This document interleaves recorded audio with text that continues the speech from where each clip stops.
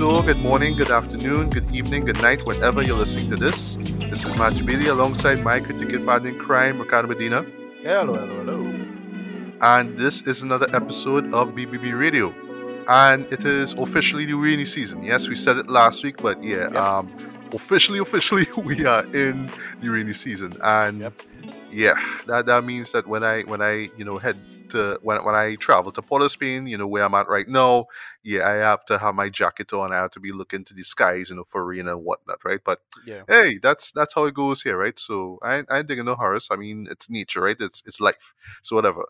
But in between time, we have a few shows that we want to talk about. Ricardo, you will talk about the third season of Ted Lasso, which wrapped up about a week ago, I believe it was. Yeah, and you will talk about the fourth and final season of Barry. These are Right. two shows that I have not even jumped on the bandwagon as yet. Right. Um, and I guess in the case with Barry, well, as it's done now, I could actually see what the big deal is, right? But yeah, I've been Yeah. really been meaning to check out both shows, right? So yeah, you could kick things off. You could kick the show off with that, right? I will talk about Shooting Stars, which is which funny enough is about basketball. It is about, well, it is centered technically on LeBron James. I'll Right. explain what I mean by technically later on, right? Yeah, I'll be talking about it on my own because the basketball junkie that you are, didn't bother to see it. But that's okay. That's life, whatever. Yeah, so I will talk about shooting stars. I guess Sure. you could Yeah. assist me along the way, right? Because you will know a lot more about the history than I do, right? We will talk about Blackberry. This was a show that I've been hearing nothing but praise about since it was making the run during, I think it was South by Southwest, I believe it was. Yeah, I Yeah. think that's when the buzz really started to pick up with the show. And, it finally made its way to digital. So we both checked it out and we'll share our thoughts on that. And we will close things off with one of the year's most highly anticipated films, Spider-Man Across the Spider-Verse. Right. And yes, we have to get into spoilers with that one. Hell, we probably might even do Yeah. a proper synopsis for this way because Yeah. there's so Not too much to much. talk about, man. Not too much to talk about. Too much, too But much. But first. we'll just what we'll just say is that there are things that, all right, like for me personally, I really do need to rewatch it. I really do need to see it, Yeah. rewatch it Mm. just to, because I know there's certain things that that flew past me, Right. right? And, Right. like you wouldn't get off a first listen. But Yeah. there Yeah. are some things that, like, after I saw it, I just sort of sat down and think Most about it. I was like, but things. wait now, Yeah. but Most things I noticed the first time around. That people bring up or put up. Forever it is. But whatever. We'll talk about that. But first. Diablo 4 is coming out. okay, Uh. okay. Yeah, I was kind of hyped for this, and then I lost the hype very quickly because I actually saw gameplay, and I was like, well, it's looking good, but then I actually see the game, and it's like, yeah, it's more the same, but it's more of the same done really well. And then I actually decided to finally pre-order it, and I was like, all right, I played at the beginning just to start the game off and just to get my character off the ground, and yeah, it's pretty damn good. It's more Diablo though. It's just Diablo. I mean, I can't say much or anything in any serious depth. But it is very well made. Like it feels incredibly intuitive. Like my character, the character I used to play a lot about. No secret, I'm a massive fan of Diablo 2. Kind of hated Diablo 3. Although I heard that got a lot better later. But after I played the main campaign in Diablo 3, I stopped playing it. I didn't care about any of the DLC or anything like that. But for Diablo 2, massive fan. Play a ton of it. Play up to getting high end game characters, Stoner Jordan, if you know what that is, and all that end game shit. But Diablo 2 favorite characters, the boards on Amazon character, but with a bow. And in this, yeah, so I start off with my bow character, who's basically a rogue. And yeah, it's great. Like I can't be mad at it. It's just flowing well. It's Mm. Diablo, you Okay, know. yeah, nice. So it hasn't officially launched yet. I think it's officially launching on Tuesday, but you could pre-order and get a little early download, early start something for Right. people who download the thing. So like, yeah, cool. That's it. Nothing really to mention. We can only play like about an hour or two at most, which is nothing in the grand scheme of Diablo. To be fair, you Mm. have to play 14,000 hours in this game, which probably gonna. I don't know if I'll get 1,000 hours, but I heard the end game is not great, so I'll probably just beat it, and it'll probably have the same effect on me. I'll just have to wait for the DLC or whatever it is. Normal thing. Yeah, that's about it. Oh, one noticeably terrible thing about this, and I really, really hope they fix or address this, is it's always online, but always online in the most annoying way, which is if you get cut off, you cut off completely from the game, which is really dumb. I really hate that. So I find myself, the game ending, or once I get a little slight internet hiccups, which we're getting a lot because of the goddamn rainy season. That's why I'm very aware of the rainy season right now. Uh, Game is outright cut out. You don't like rubber band or pause or nothing like that. Just go on. You're out of the system. That's terrible. And they really need to make a better always online system type situation. So I'm not really sure what they're going to do. So that's about it. Yeah, just worth mentioning. Right. Yeah, so Ricardo, you could finally talk to us about, or I should say, share with the world your thoughts on the third season of Ted Lasso and the fourth and final Sure. season of Barry. Take it away. Right. So Ted Lasso. Yeah, this season is basically everything wraps up, and the third season just comes a hilt. I'll say ahead of time, I didn't love this ending because everything was just not predictable, but like within the bingo space as what you expect. It felt like 6 feet under uh ending, kind of like that, but a lot nicer. Everybody goes their own separate ways, and you get to see the fates of everybody, and that's basically it. It's just Ted and the team coming to hilt. He doesn't. They don't win the ending, but they come close, and that's good enough. But they win the final game to stay in, and that's a whole thing about it. And yeah, they just played everybody. Coach Beard, he gets married in the ending, and uh the head of the original manager, she meets the pilot guy again from season two. It's like, all right, good. And then the guy who's the midfielder, the older midfielder, he is the manager of the team now, and that's about it. And yeah, just to watch this, to watch Jason Sudeikis, you know, juxtapose as opposed to Barry, which is like the exact opposite. And I'll talk about Barry's ending. Um, this was just a feel good ending. Ted Lasso was a big hit because of the pandemic. A lot of people was depressed over the pandemic and having to stay in, and lockdowns and whatnot. And Ted Lasso was like a great show for a lot of people to like come in, and it was the right show for the right time in that sense. So if it, for to make the best of a bad situation. And the this is what it did. It's just a simple ending. Ted goes back home. He does the same dance that he does in the beginning. That same silly dance. You see him, it come back full circle. It's the same dance he does from in SNL. What up with that? If you remember that sketch. And yeah, that is pretty much it. It's not much to talk about it. They played it safe with the ending. Everybody's arcs play forward for what they are. And yeah, it is nothing. It have nothing too much to talk about in that sense. That's about it. But yeah, to watch Jason Sudeikis, and well, now just to juxtapose, I want to get into Barry. Barry's ending was great, right? I love Barry's ending. So this is a little dismissive, and I don't want to talk about it too much, but it's a little bit dismissive and reductive on my part. But I never got into Succession for the same reason I never got into Grey's Anatomy, right? The reason I never got into Grey's Anatomy because it always felt like Scrubs, but not funny. It's Scrubs with less humor and more melodrama. And I always thought Succession feels like Arrested Development, but with less humor and more melodrama. And Succession's ending kind of does that. Like, again, very, very reductive attitude, because Succession does its own thing, and it's actually a really good show. But I don't consider that great of a show. It's good. It's fine. The ending is good. What they do with it with the sister, basically busting the brother throat. That was the ending. Like, it is what I expect after the father died and they had to sell the company. That's it. So nothing much to think. But Barry, what Barry does, I thought was really clever, right? Very clever. So spoilers for Barry. Barry does. Right. So the ending, Henry Winkler's character kind of finds out everything and kind of comes to the head that so the thing with Barry is that Barry leans really hard on the conceit of redemption, right? Especially with someone like Barry, who's a Iraq war vet, and they do the whole him having to come back to regenerate, but yet he never seemed to like address this or actually do the things. He only saying it on paper. And eventually, the wife eventually works out, yeah, he not really improving matters. And then Henry Winkler now himself also works out he didn't improve matters. And yeah, the ending is Henry Winkler shoots Barry and kills him. That's the ending. This was the the last piece. But what they do with it, here's what they do. So right when he dies, it cuts. Then they do a 8 year time skip, and the wife is now like a high school like theater manager. She running a play for the kids, and her son grew up, and then the son goes off to be with a friend for the night to spend the night with a friend, and the friend shows him a movie, and they make a movie about Barry in the ending, and the movie is total bullshit. It's a complete melodrama, and I realized that the whole thing is this is a big middle finger to Clint Eastwood, and what he did with American Sniper. And I was like, oh shit, that's a real dread ending though.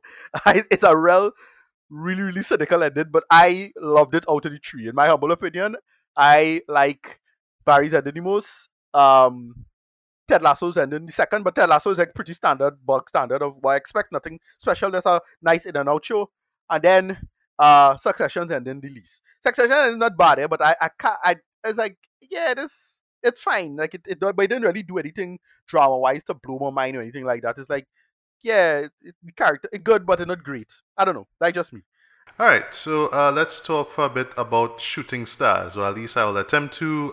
Reason why I'm saying this is because I figured, you being, more of the basketball junkie compared to me, would have checked this show out, but you didn't, which is kind of weird, right? But anyway, what it's about in a nutshell? Well, I should say how I stumbled onto this show in the first place is, well, admittedly, I was just looking for stuff to watch, last weekend, or should say this weekend actually, the time of us recording this. And I just saw this little trailer for a film that was coming out on Peacock, right? Well, that would be June the 2nd, right? Called Shooting Stars. The subject matter, intrigued me because it is, on paper, it is about LeBron James, right? But it's also about his three other friends. That would be, Drew Joyce the third. Um, Who most likely Uncle Drew's based on? yes, Yeah, exactly. We have, let me get the name. All right, we have Willie McGee, right. and we have Cian or Cheyenne. It's Cian, right? Cotton. Yeah, I think so. Yeah, Right. So it centers on these four individuals, right? Um, and surprisingly, right, it's not actually the LeBron James show, right, as I right. thought it was going to be going in, right? And I know a lot of people will think so, right? Because if I'm not mistaken, this is actually like, the third feature film to be about, in a sense, LeBron James, right? The first one being Space Jam 2, Right. and the second one being House Party, which came out earlier this year, right? But yeah, this is just basically like the early beginnings of LeBron, right? Like Yeah. how he became the legend that he is today, and well, his three friends, right? And you see, like just from a young age, they're just always together. Just basically, well, I think it's the right. So it's Drew's father, right? Is a coach. He is played by, well, Wood Harris of all people. It's like, oh Right. shit, you in Yeah, this yeah, too? yeah, yeah. What? He's a dude. Okay. Yeah, yeah. Yeah. And He listen. He's a coach in Rocky. He's a coach in Coach in Creed. He's your fit. I Well, mean, it makes sense. he's It our makes uncle. sense, right? Yeah, Wood he is, Harris, right? Wood Harris is everybody uncle now. you know yeah. Right, so as I said, from a young age, they've just been best friends. They're always playing ball. If they're not playing basketball, sorry, they're always playing video games based on that. So like this is scene where they just basically playing this Konami video game. I guess if you see Ricardo, you will know which one it is. But I saw, I was like, okay, that's from some console from like way back when in the 90s, right? And then, well, you basically see them in the teens as they go into, well, basically the whole show centers on college basketball, right? So, Right.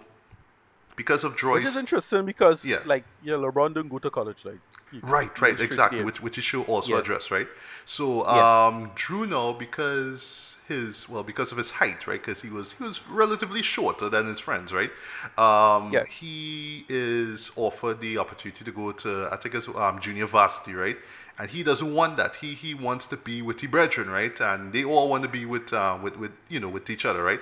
So they actually go over to this particular college. I forget the name of it right now. Some Irish something, right? And they get to play for their team, right? But basically, this is the only way that they could play together because it was either everybody else and Drew had to stay back, or the four of them together. But it's in a, I should say, predominantly white school, right? And thankfully, the show doesn't really like talk about the race stuff or whatnot. It kind of glosses over it. It's just like, Right. well, they're b-ballers, right? They do their thing, right? And they're not like they're the only black people in the school anyway, so it doesn't matter, right? But yeah, essentially, the show is just about their rise, just about them, just more or less holding on to their friendship. Yeah, while they rise among the ranks when it comes to college basketball, right? And you'll see. Well, I guess if you're a basketball nerd, you'll know where their stories eventually go to, right? And I'll stop here. Yeah. So for me, right, I was actually while I was watching this, I was hoping that you would have seen it, right? But you told me you didn't. Okay, felt it just didn't interest you, right? So for me, right, I didn't know till after the fact that it was based off of LeBron's memoir of the same name, right? I didn't even know that, right? Right. Right. I should be surprised actually that it was novelized at some point in time, right? Because we're talking about his come up in the late 90s to early 2000s. Of course, somebody had to chronicle that, right? But anyway, Right. um, but I for me, just not knowing anything about LeBron's come up, not knowing who Drew Joyce the third was, who Willie McGee was, who Sean Cotton was, I actually found myself really enjoying this though. It held my interest throughout its near 2 hour Right. runtime. I thought that directing wise, it was very well handled. It's actually done by Chris Robertson of all people, right? The legendary Right. music video director, right? And yeah, I thought that he Yeah. did a great job with this man. And it's so funny while I was watching this too, I was also thinking about like, wow, just a few weeks ago we were talking about white men can't jump and how bad that was, right? And here we have something which Right. really like does the sport of basketball justice, right? Because yeah, you know what I mean, like he, like Chris, just injects so much energy into these basketball sequences, right? Whether it's just a needle drop, and by the way, the needle drops in this are fantastic though. If you're a fan of like late, or I should say mid 90s to early 2000s hip hop, then yeah, you will be enjoying these needle drops. So I don't want to spoil any of them, right? Right. Actually, I will spoil one, right? It involves shooting. That's all I will say. And there's a part where like it's just basically him and some other guys just playing street ball, right? And literally like a short distance away, you hear gunshots. And I think one of them say, well, basically you studying gunshots across there. Like they're shooting across there, but we shooting over here, right? But just the use of the song. I don't want to spoil what it is, right? But just know it has the word shooting in it. That's all I'll say. But yeah, how they work it into that sequence, I thought was great, right? So yeah, props for the whoever came up with the ideas for these needle drops, right? The cast, I thought that they were solid through and through, man. Mookie Cook, he Right. he plays LeBron James, right? I think that this is probably his debut feature film appearance. Like I'm not gonna be the guy to come and say, well, he looks nothing like LeBron, and he doesn't even, sound like him. I felt like voice-wise, he nailed it. I don't even know much about LeBron, but I felt Right. like just the tone that LeBron has, like his voice, he nailed that. He nailed that well, and I felt like he looked the part. He looked like a tall, lanky kid who, skilled at basketball, right? That's what they're going for. Tall, lanky kids, right? That's what it is. Yeah. No. Yeah. LeBron. LeBron beef up later. Right, right, Yeah. right. He's kind Well, of yeah. skinny in the Look at early that, days. right? So yeah, I'm not gonna be, Yeah. this purist to say, well, he doesn't look like him. No, that's not me, right?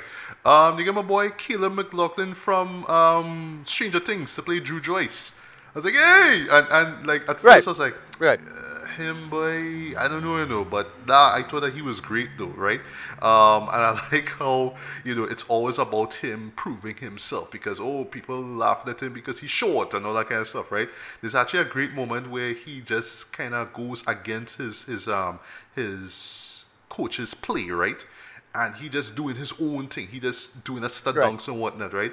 To the point that I like that there's these little stylistic moments, right? These little blink and you miss it moments where like on the scoreboard, right? So his team is the guest, right? And like the guest like text is changed on the scoreboard to Lil Drew. Like just little things like that, though. It'll be like, all right, I like this. This is nice, right? Um, Khalil Everidge, who plays Cian, and Avery Wills, who plays Willie McGee. I thought that they were great as well, right? And what I really just love about this show here is how you just got that camaraderie between all four of them. It's not just, you know, we just here for the sake of it, right? You could tell that they have this deep rooted brotherhood about them. Yeah. So yeah, when I saw the trailer for this, I was thinking basketball. Speaking of Wood Harris, I was thinking above the rim. All Like, right, okay. nice, good. Mm-hmm. Yeah, and I was thinking something like but Wood Harris wasn't in this, right? There's the Wood. No, I no, was he thinking wasn't in he the was wood. I forgot who wasn't in was. the Wood, No, I but think T Diggs was in the that's wood.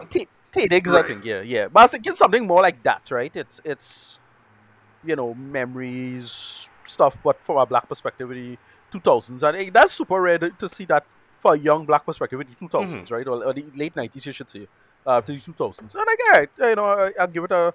If I found time, I'd probably give it a chance, to be honest, right? But Yeah, right, yeah. I will say it is that. It is like I remember it's from a memoir, right, right? So if you look at it just structurally, how the story is told, yes, it's just these moments, right? The moment when they played this particular match, or this guy lost, or this moment where LeBron ate pepperoni pizza and got sick, and right, he had to impress these coaches or whatever it is, these agents, and he couldn't even do it because he wasn't 100%. Like, it's these moments, you know what I mean? But I was just looking up like some reviews of it. Unfortunately, there isn't really that much. But some people kind of seeing that well, it doesn't really scratch the surface and it doesn't really tell you anything that you don't know and all that kind of stuff, right?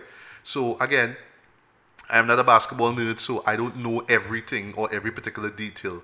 But I will admit that while I was watching this, I was telling myself, all right, if somebody just knew LeBron's backstory or knew Drew or Cian or Willie's backstories, yeah, they'll probably know every single beat that happens, right? Or even like if you like know how the outcomes of each game that you see in the show here plays out, then wow, like you really know your shit, right?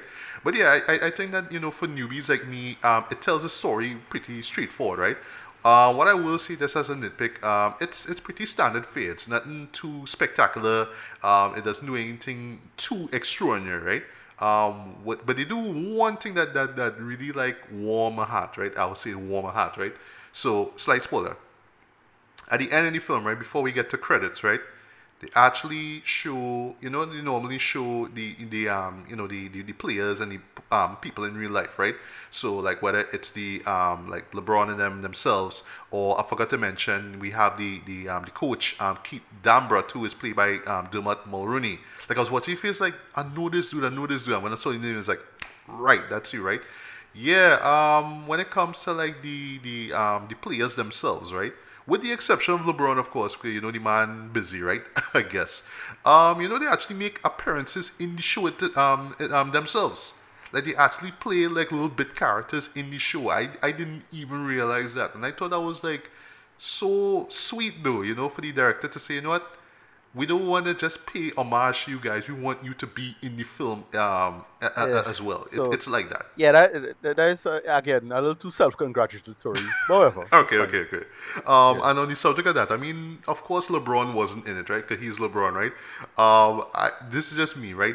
Please don't crucify me for saying this, but and I should mention too before I get to my point. They actually do, because I thought that they were going to do the whole typical, okay, LeBron moved on to do this, Drew moved on to do that. No, all they just do is just the real person and the actor playing them and the signature underneath. I thought that was like real cool though. But yeah, LeBron's signature is terrible. It's terrible. It's like three circles basically with a little scribble on top. I watch like, wait, that's your signature, bro? What the hell is that? all right. It's weird. It's weird. I don't know, but I just noticed like, dude, what kind of shit is that, right? But anyway, um, but yeah, I mentioned the acting, I mentioned direction, I mentioned the Neil drops as well too. Yeah, but yeah, in terms of just how it's put together, I thought that it was very well done though. What I would just say, just to wrap things up though, it was also released by Universal as well, right? And in my mind, I was telling myself while I was watching this probably was intended to be released in theaters, and maybe Universal was kind of considering doing it around NBA season. But I was telling myself, well, I mean, shows like Fast X and Spider-Man Across the Spider-Verse are out right now, so something like this would have been just crushed, like it would crushed by the box office. It would have been Yeah, largely ignored. because I think 824. Yeah, because 824 had a couple films that we are gonna watch next week. But yeah, I gone. take their industry serious. Yeah, yeah, So yeah. same thing, man. So, Same risk. so in retrospect, it kind of makes sense for it to be released on Peacock, right? I should also mention too this little moment where I was like, all right, that's a little Peacock moment here, right? Where one of the characters reference Ric Flair, right? Where he says, it's not about Right. being the man, you have to beat the man and do woo, right? It's like I remember because Peacock, Yeah. running WWE content, ha ha ha ha Yeah, yeah, ha. yeah. I get, okay, right? So that was interesting.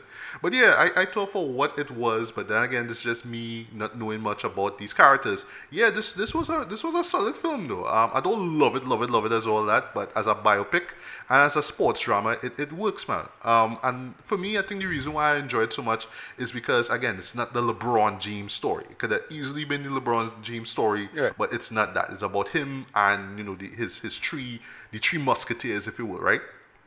And well, I guess I should ask you this quickly, Ricardo, before I get to rating, right? Are you familiar with these individuals, Drew and Cian and Willie at all? Like, do you ever heard them mentioned? Yeah, kind of. I mean, it's like, yeah, it's kind of like, oh yeah, right. LeBron had some old friends. Like as I said, I only know about it because of the Uncle Drew thing. And I remember seeing a interview with Drew. Like, oh, is that the same Uncle Drew? Is that the same reference or something like that? Because Drew something is like, well, he's like in the 60s or late 60s now, whatever. Yeah, most So I likely, thought yeah. I thought that's who Uncle Drew was based on. Like that's it. I mean, I just kind of know LeBron friends and family growing up. Yeah, Okay, yeah. okay. Yeah, Again, well, I not no big, I know LeBron fan or anything like all that. right. Like I acknowledge his greatness, however it is, but like I'm not a fan. It's like I just know the just as a kind of side factor, Mm. whatever. Okay, why I Yeah, ask is that I'm just wondering if all this, or at least what the premise is general knowledge to basketball fans, or is it just that kinda, you yeah, kind of had pretty to much. dig in deep into, or I should say, for lack of a better term, read the memoir to know all this stuff, right? That's the thing. That's what I say. That's why I had no hype going into this because nobody was talking about it or hyping it up to say, "Wait, boy, look, there's some big, deep drop, set of dirt or some tea spill in Oh, it." Like it's fine.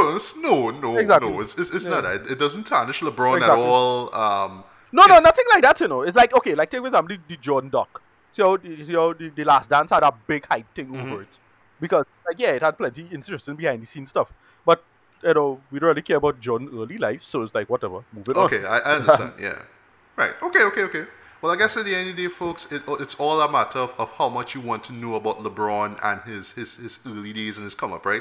But I thought that it was really intriguing, kind of sort of fascinating as well too, and really endearing too. Just knowing that hey, it's my brethren. We grew up together on basketball, and we and in the film, they go through shit, they go through the drama and whatnot. Although I will admit the show doesn't go too deep into like the tension. Like they hint at it in the show bits of it, but I felt like I go a little deeper into it as well too, right? But oh, I should have mentioned too. Last thing, last. We also have I almost say character, right? We have Romeo Travis. He actually shows up in the film as well too. He actually becomes Right, friends. right. Well, reluctantly become friends with LeBron and his team, right? So yeah, I mean, I would say like if you just want to know more about LeBron's life, I would say check it out. If you're like me and you just really like not keen on checking out the memoir, sorry. Yeah, give this a watch, man. So for me, rating wise, I'm gonna give this lighter, decent 3.5 out of 5, man. It's worth checking out. Um, Okay, but nice. yeah, Good to hear. but again, for me personally, I just felt like this should have been released in theaters. Like more people should be aware of this, right? I was just googling, just Okay, looking up to see what was coming out this weekend, and I saw this. If I didn't do that search, I probably wouldn't nice. even know the show existed, right? Which is a shame. Yeah, I guess in terms of Peacock, they really should have promoted this film a lot more, man. But I think the reason why they didn't right, do it too is because they fear that people will go into this expecting a LeBron James only story, and that's not it. That's not what you get right, in this. And I actually admire and appreciate the show for just saying no, it's not about him. It's about the other people as well, right? right. So yeah, at the end of the day, it's all a matter of what you expect from this, right? If you wanna find out things that you didn't know about him, yeah, watch it. If you can care or you know everything you need to know about LeBron, this won't do anything for you. I would say that if you're just a Right. basketball fan and or you just enjoy really well-made sports dramas or biopics, yeah, give this one a look, man. It wouldn't. Right, so stick with biopics for a bit now. Now we have to talk about Blackberry, which is a show that I didn't even know about till till actually I saw an article on it on well basically on RogerEbert.com, right? It was this where it was shown during South by Southwest, right? And it got a lot of hype and a lot of praise there, right? So I was like, all right, I need to see this, right? But I wanted to go in as blind as I could, so I didn't even know who directed it. It's really interesting who directed it as well too, right? But I'll get to that in my review. I didn't even know who was starring in it, so I was shocked when I saw, hey, it's Jay, Baruchel, right? Last time I saw it was with those How to Train Your Dragon films. Is that guy, right? Glenn Howerton. Even though I wasn't the biggest fan of, or so I should say, I haven't really seen much of It's Always Sunny in Philadelphia. Right, right, I right, remember right. that face. 'Cause I remember him from that show, right? And yeah, I wanted to go in as blind as I could. I mean, what I'll just say, just in the preamble here, is well, BlackBerry, right? I remember how big of a deal that shit was in the 2000s. It Yeah. was always like the phone, or I should say the device that it's like, oh well, look at me and how All established I am. Look at me with my yeah. BlackBerry. Look All at you the with your all the shitty worst smartphone and your all the worst people Motorola's. yeah, all the worst people I know had a BlackBerry. Oh, in real life, okay, Yeah, okay. yeah. I just, I just always assume it was stush people who have Oh yeah, that's what Blackberries. it was designed for. Yeah, effectively. I mean, it was effectively for like a business class, no, because it didn't do anything. Like it was good for communication, and it felt very exclusive, no, as Yeah, a piece yeah. of tech. Yeah, Yeah, I remember like it wasn't really a big deal back then, but I think this was like at the height of how much I should care about BlackBerry. I'll never forget, right, like I think it was when Drake said that he just write all the bars in a BlackBerry and then go in the studio and right. just read it off though. Like when I heard that, I was like, okay, really, like really, okay, All right. well, wow, And then wow, look at this that, right, this this a little revolutionary. this a bit reductive and kind of over simplistic, but yeah, the iPhone destroyed the BlackBerry, right? Like it for Yes, whatever reason, the BlackBerry just never adapted to the smartphone era, and it have all kind of like actually you could find like narrative explanations as to why BlackBerry failed. But the rise of BlackBerry is also equally fascinating. Like what yes, that very interesting niche, that time period where the smartphone didn't exist yet, but it's not a phone really, and it's just this weird in between that filler niche that was an interesting kind of point. yeah. That is what, and when the BlackBerry kind of blew up, like between what 2005 and 2008. No, Oh before no, that. no, it Sorry, was before. Like, well, how the show says it's basically from 2001, 2002 to about 2001. Sorry, yeah right, to yeah, about yeah, yeah. 2005. Right, right, right. So a big factor was 9/11, like just Yes, the whole, right. I'll say 2002 or 2003. That's when it like the right around the Iraq War. So around that time when things was like it's a weird period, and for me I had a sliver, oh, right, and I was like, should I get a BlackBerry? And I was thinking, why would I want to get a BlackBerry? I didn't really need it because, but then in retrospect I was like, I probably should have gotten one.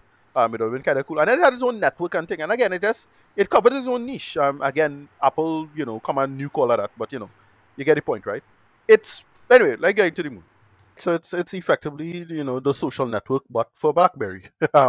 It's the origin story, how it came to be, all the decisions it made that led up to its existence, and the business in and outs of that, and all the drama. The creators of BlackBerry. That is effectively what we get, and it's pretty good. Thought it was good, not great. I wanted more from it, but it wasn't like you know it's fine. It's pretty good actually. You said it was better than Tetris. I don't agree, but this is just the rise and fall of the BlackBerry empire. All the decisions made, the ins and outs, the moves and shakings of the history of it. It's pretty good for what it is, and they use some interesting conceits of how to tell the business narrative, because we get into these movies of the business narrative movies, right? We had Air, we had we had the Tetris movie and whatnot, right? And these things interesting. It's just these haphazard nature, and the history of the phone itself, and we get a interesting back and forth about a brilliant idea and the research that goes into this and all the science stuff that goes into this, and what's this guy's name, Lazaridis, um, you know the stuff that it could have easily been jumped on in the history of where this is, but then the CEO decided to make this decision instead, and they decide to joined forces with Bell, the Bell company. Well, it was back then it was Bell Atlantic, and well, it's now Mm. Verizon. And yeah, it's just all these the usual like hodgepodge music tickets stuff that kind of makes for interesting drama. Again, I kind of tired of this because I just watch out Succession. But it works for it is, and I can't be mad. It mostly focuses on what's the name of it? Yeah, Basil, Basil. yeah, Basil and Lazarus and Basil, yeah. yeah, Basil, right? And yeah, they just tell the story again. It's very social network all over again in that way, but it's good. I thought it was pretty good for what it was, and I'm not sure if it got a cinema release, but it's the history of a technology and somebody just exploiting on it and running it and making it work. Yeah, don't super love this. Don't prefer this to air, but I suppose it's just because of the bias I have towards air, I suppose. But nice about it. Yeah. All right. Well, here's the thing, right? I still have yet to see Air. Don't worry, I will see it. I will Okay. see it Right. before Right. Right. years end, Right. and I know that I'll really enjoy this, right? Yeah, but you That also said you like seems. this more than Tetris, and I still don't find that as interesting as Tetris either. Okay. Well, Yeah. well, well. Since you kind of sum out, yes, I actually prefer this more than Tetris. Right.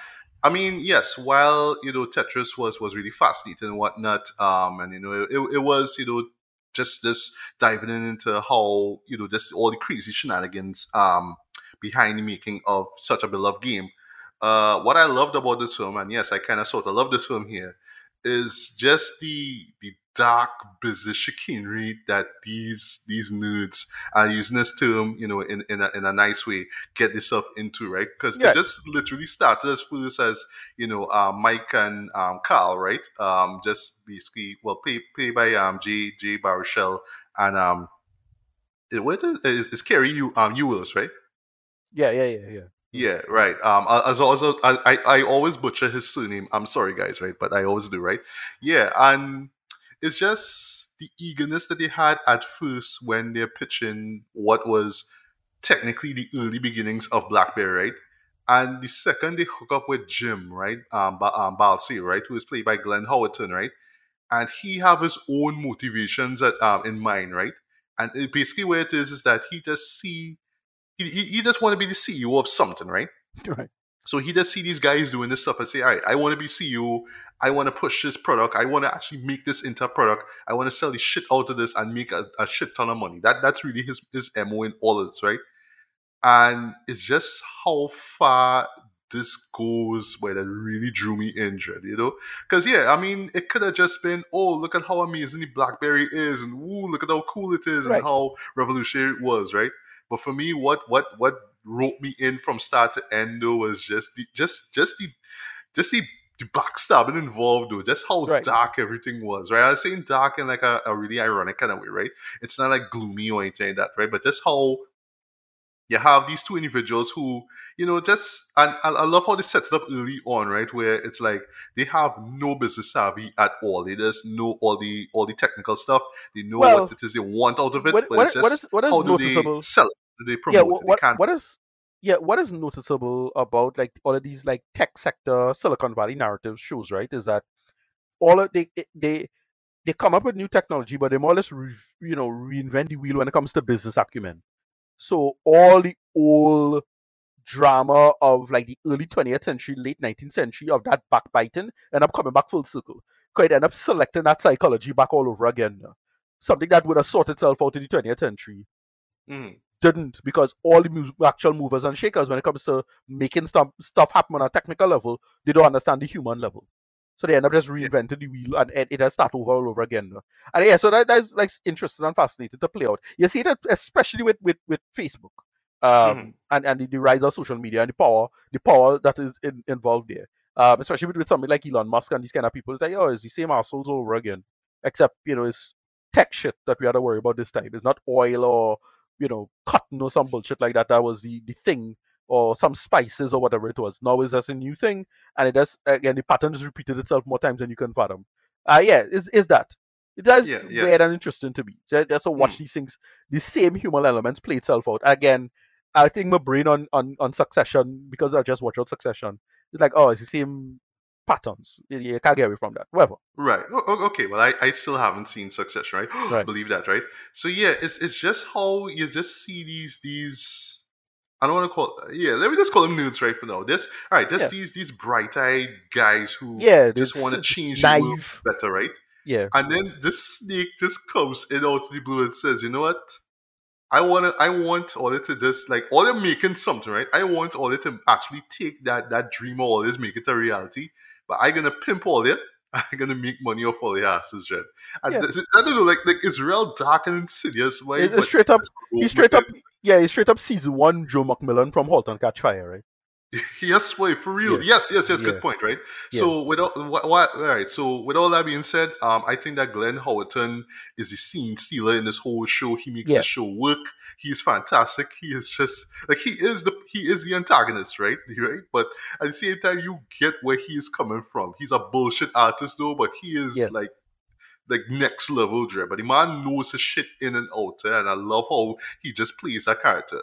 Yes, he does the whole typical. All right, like literally every minute or so, I'm just gonna drop a f bomb because I'm just so hyped up and I'm just so girl, you're not doing your work and all that kind of stuff. But it fits with the character very well, right?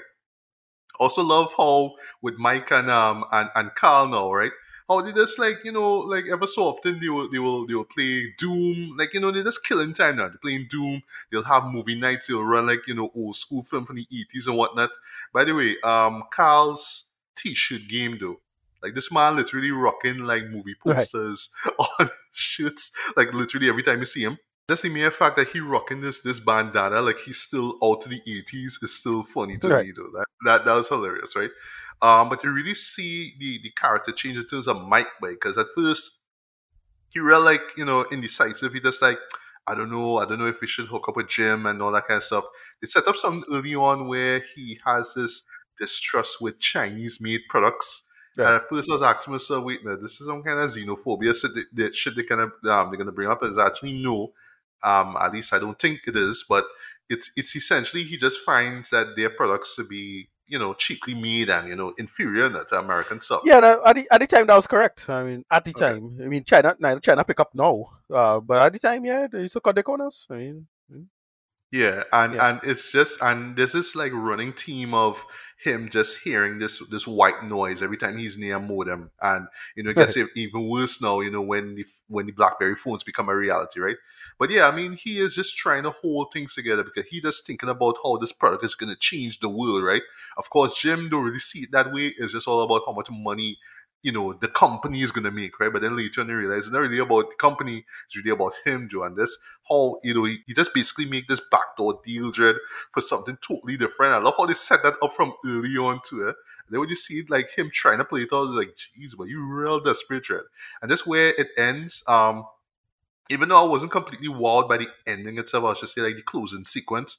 Um, I just love how it just centers on this particular character's kind of like a perfectionism kind of aspect about it. About right. it. That's what I really love about that particular moment. It's really dark and really sadistic, but it totally works, right? I should mention too, just a few things for you. The director Matt Johnson, right? So I'm not familiar with his work at all, but he is a Canadian actor and filmmaker, right? But his style is that sort of pseudo mockumentary kind of style that he applies in Right. this show. At Yeah. first, I was like, I'm not really feeling the style, it's not really working, because he's kind of doing, all right, like if you're familiar with sitcoms like, say, like The Office and, Brooklyn Nine-Nine, it's that same kind of style where, Yeah. it's that handheld kind of thing. They Shaky will cam. zoom in Yeah. on the Yeah. Yeah. character, that kind of shaky cam and stuff, Again, right? Succession. Okay, so Was Succession does that too. Okay, just I, do that I too. didn't Yeah. know that. Yeah. I didn't know Yeah. that, right? But even though, but speaking of The Office, if you remember the intro, that style, that I forget what you call it. It's that sort of VHS kind of style, the visual, that's how it looks, that aesthetic. Yeah, you see that in some cut scenes in the film as well too. But all I would just say in general, at first I was a little iffy about it, but I think that it works like in the first part where you see the rise, or I should say the early beginnings of BlackBerry. But if you notice in the 2000s when they actually become established, that's when it starts to look a little bit more formal. It looks a little bit more normal, like what you would just see in Right. a typical feature film, right? But I like the kind of the contrast now. You know what I mean? From the early on, where it's like we don't know what we about, we don't know, we just kind of trying a thing, and now it's like, all right, we fully established, but we still don't really know where we're going. And I like how aesthetically the visuals kind of complement that team, right? Yeah. Um, Acting great, great across the board, boy. Jay is great as Mike. I like how sheepish he is, just like, I don't know, I don't know, right? And there's a few moments when the man flips out and it makes total sense, because yeah, like, just the bigger the company grows, boy, the more pressure they feel, and you really see it in Micah. Carl, however, trying to just be all cool about it, boy, but you Right. see how that plays out though, and it's very social network key, but it works, right? Jim, though, in particular, though, is great, because you're just thinking, all right, he just seen potential. You're just thinking, all right, this man have their best interest at heart, though. But it's like, actually, yes and no, right? And I love how Glenn again play that as well, right? And yeah, at the end of the day, it's just such a fascinating story, and just how it was told it's just how it was put together, though, that really, really wowed me. I didn't know it was that deep. I didn't know shit was that grimy. And I think at the end of the day, just before I get to rate it, that's why I ended up enjoying this film so much, though. I didn't think that shit was that grimy, though. Like, you're thinking, all right, is Yeah. this something that's gonna change your world? Like, is it because it's a smartphone? Like, what going on here? But you didn't know that it was like, no, like, if you don't do this trade, like, it's people being hired out of other companies to work there. It's all about this whole perfectionism stuff. It's all about the race to have the best product. And I'll just close with this though, like, just the moment where the iPhone was dropped, like, literally dropped into the story, and so the famous video with Steve Jobs, promoting the iPhone Right. and what it's about, though. Yeah. Just the reaction shots from Mike and Jim, though, are Right. priceless. I love, love, love that. It's just like, shit. Yeah. And just this desperation to try to catch up with them, though. But I feel it for Mike, though. Like Well, I Mike mean, was really I trying find, there, but I I was like, find, I find bro, if they stop, took, stop. yeah, to me they had more than enough opportunity to. We could get into the extra stuff that in the movie. Because largely familiar with this narrative, but mostly the fall of BlackBerry. Um, and to me, they could have easily they had more enough opportunity to say work with Samsung, for example, or work with Sony and get phones out, and it would have been a BlackBerry phone effectively. But they didn't do Right. it. They had a chance, and by the time they did a BlackBerry smartphone, it was way too late. Mm. Way too late. Way, way too Yeah, late. yeah, and you The market done leave them behind. Yeah, and you really see, just you can really tell that they feel outdated, though. Just the moment they see that video dread, and just onwards into the film, right? So yeah, at the end of the day, I kind of love this film, though. I did not expect that this story was so it just roped me in, just from the Right. jump, man, and just how the performances, the needle drops, just the way how it was shot and filmed and all that kind of stuff. Yeah, it just worked for me, man. And I am not going to go into any debate as to whether it's better than Air or better than Tetris, right? I would just say it is one of, just these fascinating and just, yeah, generally great films that are centered on products, right? We're supposed to get one on Cheetos, and I like, why, Why? why, Why? why, Well, but you could stop. right? But No, this I'm is I'm certainly getting one of the annoyed by best. this. I'm getting really annoyed by this whole corporate history stuff. Like, okay, some of this stuff interesting, some make sense to do, and then you could have a general kind of weird cross branding thing like you do with Lego or Barbie or something like that. But Hmm, BlackBerry makes sense. Like, it's one of those products that make perfect sense to do as a product. Like, okay, I can see. And yeah. once, I mean, to me, it's your writing. Once you write it smart, it's not a big problem. So whatever. Yeah, and I thought that, yeah, the writing for this was smart, and it was sharp just from start to end, though. And I would say just very witty, though. Like, there's some very sharp witty dialogue as well, too. Very crass, yes, but it fits within this world of Blackberry, right? So again, I'm not gonna debate whether it's better than Air or better than Tetris, right? If you enjoy both, you enjoy both. For me, I just prefer this one over Tetris, because I mean, just simply put, Tetris is in the 80s, and it was just about that sort of 80s worship and all that kind of stuff, and all that, just sort of telling this Cold War esque kind of story, but with an 80s lens, basically. While Right. this was just, all right, it's Silicon Valley kind of shit, and it's just basically just these white collar guys who just want to make something cool, but they just get roped into the corporate nature of things, and you just don't know what to do, boy. There's something about that that just hit me in a way I didn't expect, man. So yeah, I Right. enjoy this, man. But I will for sure check out A, and I have a feeling I'll enjoy A more than this one. But again, this is just one of three really really solid films about products, right? But I will say, but if I were to rank this, I would kind of have this above Tetris. That's just my personal take, right? But that's not to say that um it's better, it's greater than Tetris. Just my opinion, right?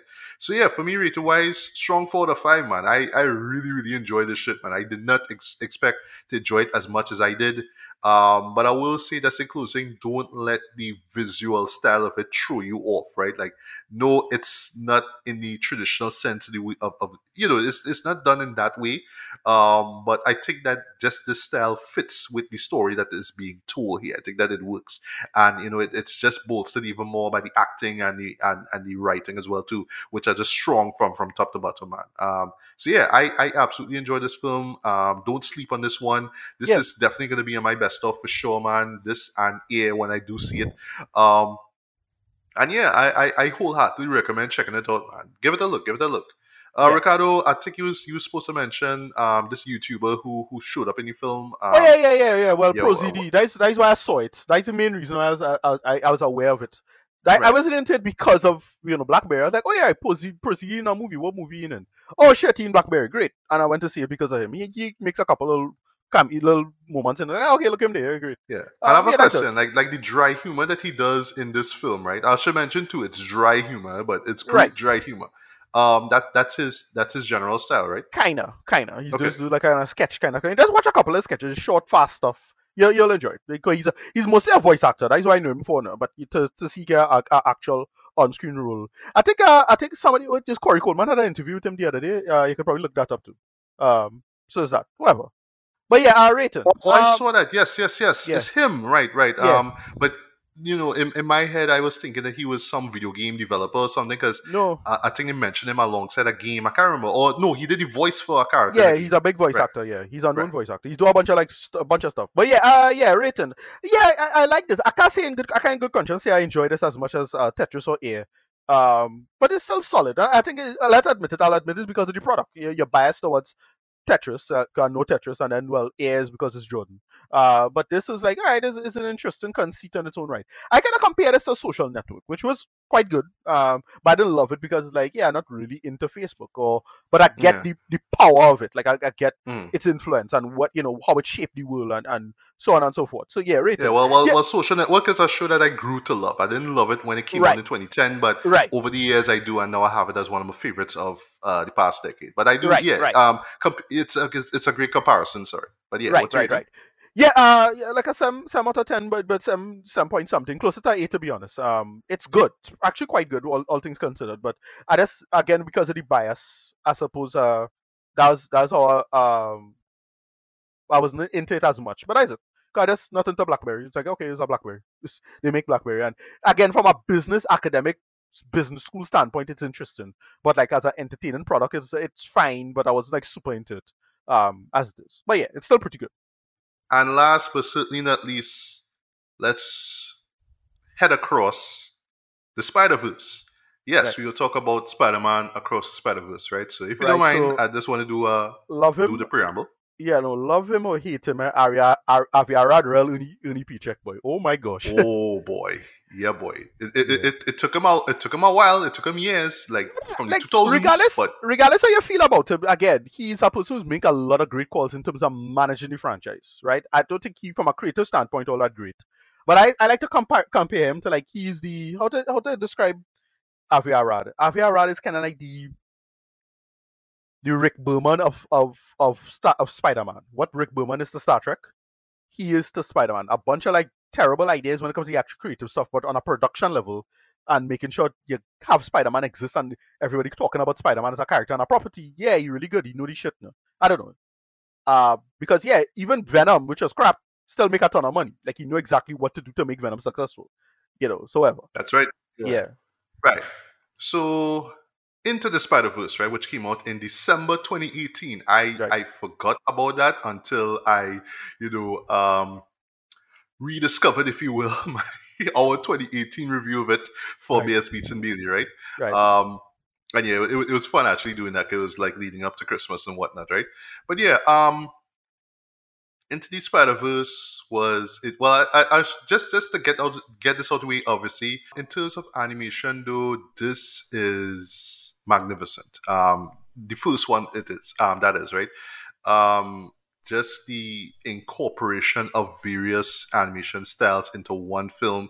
It is literally a fever dream, though. And of course, I recapped it in preparation for this. And I will say, just seeing this early on, you have to watch over the first film, or at least be familiar with the film enough, because yeah, this one here is not gonna hold your hand and tell you everything, right? It will remind you of certain things, right? Which may make or break your enjoyment of the film. But I didn't think it was a issue at all, because I know that there'll be people just jumping in and not remembering anything that happened over the past 5 years when the last film dropped, right? But anyway, but just from an animation standpoint, though, it's this is something that film is something that's going to be looked at like Yeah. 20 years from now, and it's going to be regarded as one of the greatest animated films of all time, right? In my Yeah. opinion, just the sheer imagination that went into it, and just that decision, going back to what you said with Avi Arad, to say, yeah, it's not just I want to have a show about Spider-Man and with Spider-Man and all that kind of stuff. Nah, I just want to stretch the boundaries of what we could accept in an animated feature film, Dread. You know what I mean? And that's what that film did. We're gonna throw various styles at you, and it's gonna make sense. Yeah. Um, Even back in my 2018 review, I said, people will get high to that shit, and yeah, look at it again. Yep. And this one is no different. Yeah, this is kind of designed to get high to, but at the same time, you could just look at it just as a technical marvel shit. Like that's the best way I could describe it, right? Yep. And it's one of those things that like you kind of forget, but it's so amusing as well too. Yeah, it won the Oscar for best animated feature film, and Yep. I remember I was so happy when that happened, right? I was so overjoyed with that, right? So yeah, here we are now, 5 years later. But what I'll just say, just last part I'll mention too, right? And I'll bring this up in my spoiler section, right? The first trailer that we got, right? I'm not even gonna call it a teaser. It was a trailer, right? That we got not late last year, but like early last year. I will never forget, right? In terms of just letting us know that yes, there's another Spider Verse movie coming out. They said Across the Spider Verse Part One. Right. I said to myself, well, Which wait, I forgot. okay, Which I forgot about watching this, sir. I yeah, Because actually did like too. I forgot about, because like, wait, when are they going to resolve this? Is the ending? No. And like, oh right, there's a yeah, part one. Right. Yeah, go ahead. exactly.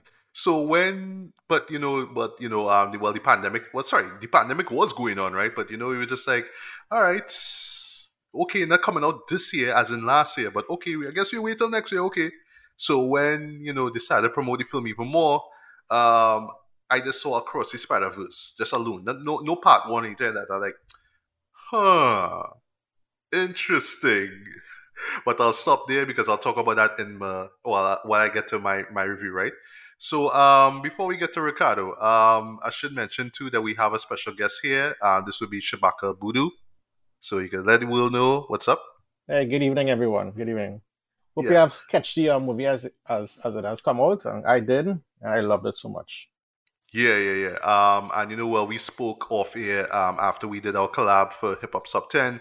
Yeah, I wanted you to come through because I know that you were really excited to see this film, right? So yeah, that's why you're here basically, right? Yeah, very But as excited. we normally do here, it's just just us kind of just sort of preparing ourselves for the review itself, right? So if you just want to share just a quick run, sorry, not run through the show itself, but just your quick history with Into the Spider Verse, and that's how it has, or I should say, how did it impact you? The first one, Yeah, well, I think when I heard it's making an animated one fit from Miles Morales, I was excited. When I saw the trailer, I got more excited. When the song came out, I got more excited. So it just gradually, each and every step it did. I remember carrying my ex-girlfriend at that time, so she didn't even know that he was Latino at first. So we sat in the cinema and then she heard him speaking and then she was like, "Oh, he's Latino as well." I was like, "Yep." And he's black too. I was like, "Yep." I was like, "Interesting." So this kind of like, I think it captures certain interests along for certain aspects for everyone.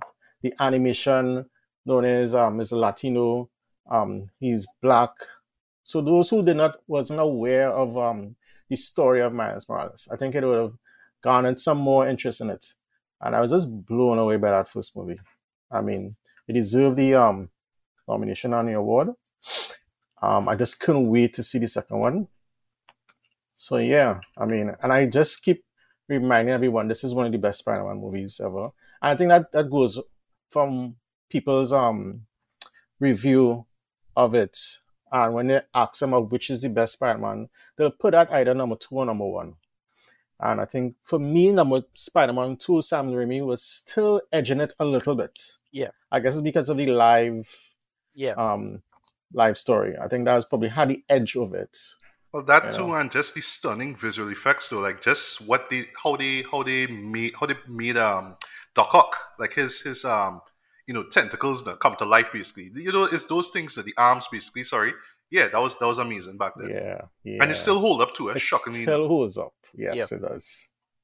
So yeah, I I was just blown away leading to the second. But the music, the Swally, the Yeah, soundtrack and and and everything, Sway Sway Lee Lee, and Post Malone Sunflower, which yeah. is still a bop. It's still a It's bop. It's still still a bop. it's still rocks. I remember when I went to Cuba and I played that song for someone who wasn't familiar with the soundtrack, but I figured he would have Spider-Man would have catch his attention.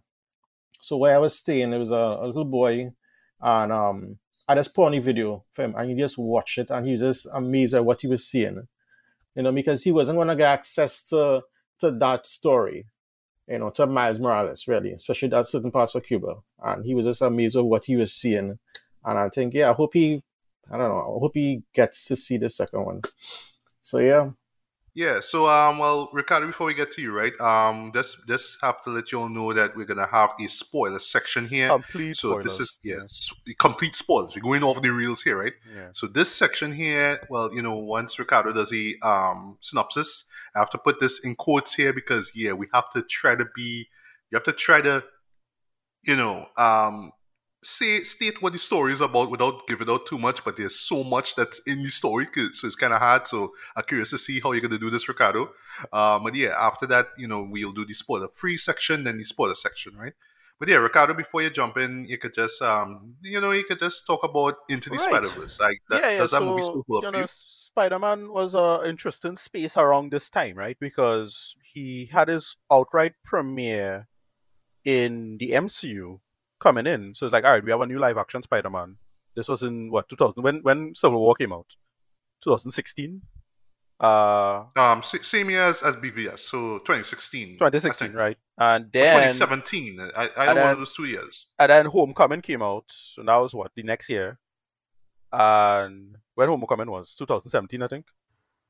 Yes, yes, right, Right, right. So again, dates confused. So yeah, right, Homecoming was 2017, right. and well, 2018 will be like Infinity So War it and was so on and so super forth. weird. So like when you heard, oh, they're making another Spider-Man movie, but it's based on Miles. What going on here exactly? Not sure. And they end up, putting out, something like just shocking. When I saw the early run through of what they're doing, I was like, all right, shit, they're doing. And then I heard who writing it. Lord and Miller. I'm like, all right, let me go. I'm pretty hyped for all of this. And I was on record of not liking the first Spider-Verse as much as other people do. I liked it a lot, right? But I didn't love it, right? I wanted to love it, and I gave my reasons why. I think it's something along the lines. I felt it had too many Spider people, and I felt they shouldn't have done the multiverse thing in that film. But if you're doing the multiverse thing, they should have dialed it back and only have Peter B and Gwen. But to me, Hmm. having six Spider people kind of not only kind of distracted from Miles' arc, but it also made the situation less tense. Like you have six Spider people, the problem licked. But if it was just three Spider people versus the whole Sinister Six, that'd make things a little more iffy and troublesome and hard for them. But yeah, so I remember not loving it.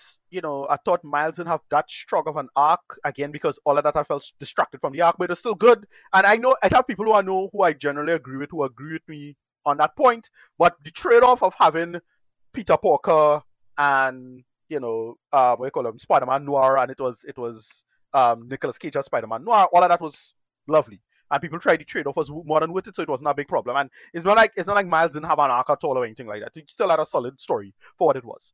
But for all the problems and all the complaints I had for it, no, I still love the movie. It's still excellent. Shamik Moore is an excellent voice actor. He comes together. What they do with Jake Johnson, and the idea of Peter B is excellent. Like him being the one to coach Miles because he's the one made all the mistakes, right? He's the person. He's the real teacher, right? The person who, as a failure, is the best teacher, right? And they make that conceit work and the context of that and why it work for what it is. And then the animation, absolutely love the animation. That just work, and they have the clashing styles and how that comes together. But I still wanted a very more specific Miles story. I felt it didn't have that enough Yankee in it. I felt it should have been two versions of Gwen because it's not clear what happened to this universe Gwen. Like that was whole kind of confusing to me. All right, so I'm gonna stop you there. I'm gonna stop you there. Sorry for doing this, Ricardo. Right, so in recapping this, I actually realized, but it's kind of weird, but work with me. It's actually the same Gwen. So I know. what happened is that Gwen ended up in I know. Miles' time, and Exactly. somehow ended up in the same school, but which was weird to me. So But that's what I say. Where is it was never clear where the 1610 Gwen went to, like where she. Right. Yeah. That's what I say. Or if there was one at all, which exactly. is kind of weird. So stuff like that, right? Whatever. But they told a decent story. Kingpin, I like that version of Kingpin. I forget which Daredevil comic that was, but it is a famous Daredevil comic with that specific look of Kingpin. I remember people complaining about it. It's like, no, I know where that reference is, and it looked great. And he had a great story. And so I didn't super love this. And so to get into this film now, this film kind of addresses my big problem I had with the last film. Because it kind of retroactively fixes that for what they do with this film. And they do this really clever, like metatextually dissolving kind of thing of the narrative with the main conflict. And this new movie now builds on a conceit, and it does a really, really interesting central conflict. And we could get into the bad first. I'm trying not to say anything or say not until the spoilers, but I'll say the bad is that a lot of these conceits we should be aware of now because of what they're trying to do and what the central conflict is. Because it's presumed that there's no MCU in Miles's world, so he doesn't know what Into the Spider-Verse is. Well, I should say he doesn't know what Homecoming, or sorry, No Way Home is, and so that has a similar conceit kind of, and the idea of basically destiny and accepting fate and what to do with the context of characters in terms of race or whatever it is. All of that, and then what they're trying to do with Gwen and what her arc is and whatnot. But just as a workable review as it is, talk about every frame of painting, eh? My gosh, this movie is beautiful. I know, right? Especially like they just do so many art references and conceit so well. Everything involving Gwen and her dad is brilliant. Like it's just these great watercolors. And I just watching this and just being marveled at how impressive all of that stuff. It is a bit fast, but the movie was a lot longer than I thought it was. Like the time flew by, and I was just I was so blown away by what they was trying to do and make it work. So yeah, I absolutely loved it. Every frame of painting. The central conflict is great, and the great use of metatext, and of course the standouts of the movie for me was Hobie and Paviteer. Right, that was real hard. Oh yeah. And they stole the show, and it was just absolutely brilliant for what it is. And yeah, it was just real freaking hard. But we gotta get into spoilers and what we're talking about what the central conflict is, and it has some bad, but not perfect. And I'll have to wait. We'll have to wait till next year. But I'm hard pressed to think of why this had to be split into two parts, right? In my humble opinion, but we'll see by next year if it is justified or not, right? But all right, well, it is here's the thing. In my spoiler review, guys, I am going to say why, because I think I know why we're doing this. We'll find out, right? But they make this really work. And as I was making a joke with Matthew earlier, it's like, hey, watch now, give Javier rather get a paycheck. I mean, regardless how you feel about him, the man he had the franchise on point. Because they do everything way better than anything that the MCU has done with Spider-Man, in my humble opinion. And this is the really, really like the apex of just good art and good storytelling and just excellent writing across the board. I can't think of any problems I had with this over across the board. It's just so damn good. Like it's stuff that you had to think of in a grander, like the big adult conversation, the discourse conversation that is kind of jumping to this about, well, the subtext of this character, the implication of that, and blah blah blah blah blah. But that's about it. I mean, I just thought this was so good though. Like I had no problems with it. As it is, in that direct sense and the direct experience of it, absolutely loved it. Right. Shabaka, your spoiler-free thoughts on Across the Spider-Verse. So what I could say, I met somebody in work Friday, and he's a big anime person, really big. And I told him, here what, you're gonna like this movie mostly because of you like anime, and then you're gonna get the story into you. So go see it. So that's what I will tell people. The animation is superb. I was just blown away. I wish we had Dolby Cinema in Trinidad because I'm hearing that people are still captivated by watching it in Dolby Cinema as well. We could only dream. Huh? Yeah. I love the beginning to the end. I just love everything about that movie. I don't have any major issues. Probably the length time, because I don't think it went as fast as some people spoke about. I think it felt a little too long for me. I think that's the only downside for me. The ending, I know some people did not really, was kind of shocked about it and probably didn't like it, but I liked how it ended. I just love that transition from what was leading up to the ending of, you know what, you thought what you were seeing was not happening at the same time, and it led to the ending, shocking revelation. And I love that ending. I love all the characters. I love how they just expanded on the characters as well. The family, Gwen especially that beginning. I heard some people say they didn't like how it started, even the intro, but I just love how they just gave Gwen a little more backstory and everything, and then you just switch to Miles. Miles doing Miles as you would, and then you just switch to another part of Miles, learning more of Miles and his family, and then you just introduce more characters as you go along. This is an example of you could have so much characters into a movie, and still it won't be so convoluted into it. It's a prime example of a movie where you could do that, because the pacing and everything was well done. Even though the length of the movie to me was the only issue, but the animation, how they just switched to different parts, it was just blown away. And I think some animator fans will actually pick up, hey, I know this animation, I know this style and everything. So yeah, I would recommend this movie to anyone. To me, this is the best multiverse story that has been told in the big screen, even though Before Everything Everywhere was my favorite multiverse movie. Right. We will talk about something with that. Yeah. I think Matthew made that joke already, but yeah. All right. Well, I mean, just to get this out of the way, of course, the animation, right? Superb. It's stunning. It is amazing. It is breathtaking. It is psychedelic. It's weird. It's bizarre. It is everything, and more, right? That we expected from a a Spider-Verse film, right? What I will say though is that, I mean, this just two films into this, franchise, if you will, right? Well, I get to spoilers. We'll get to that, right? But yeah, the ambition level of in this film though Yes. just skyrocketed, boy. They do all Just the the mere things. fact to have just the mere fact to have certain characters be animated in specific art styles though blew my mind. And I was just there watching all this, right? And the amazing thing about this movie here, right? But they did way more here than in the last one, right? Is that it's like crazy, right? It's just insanity, right?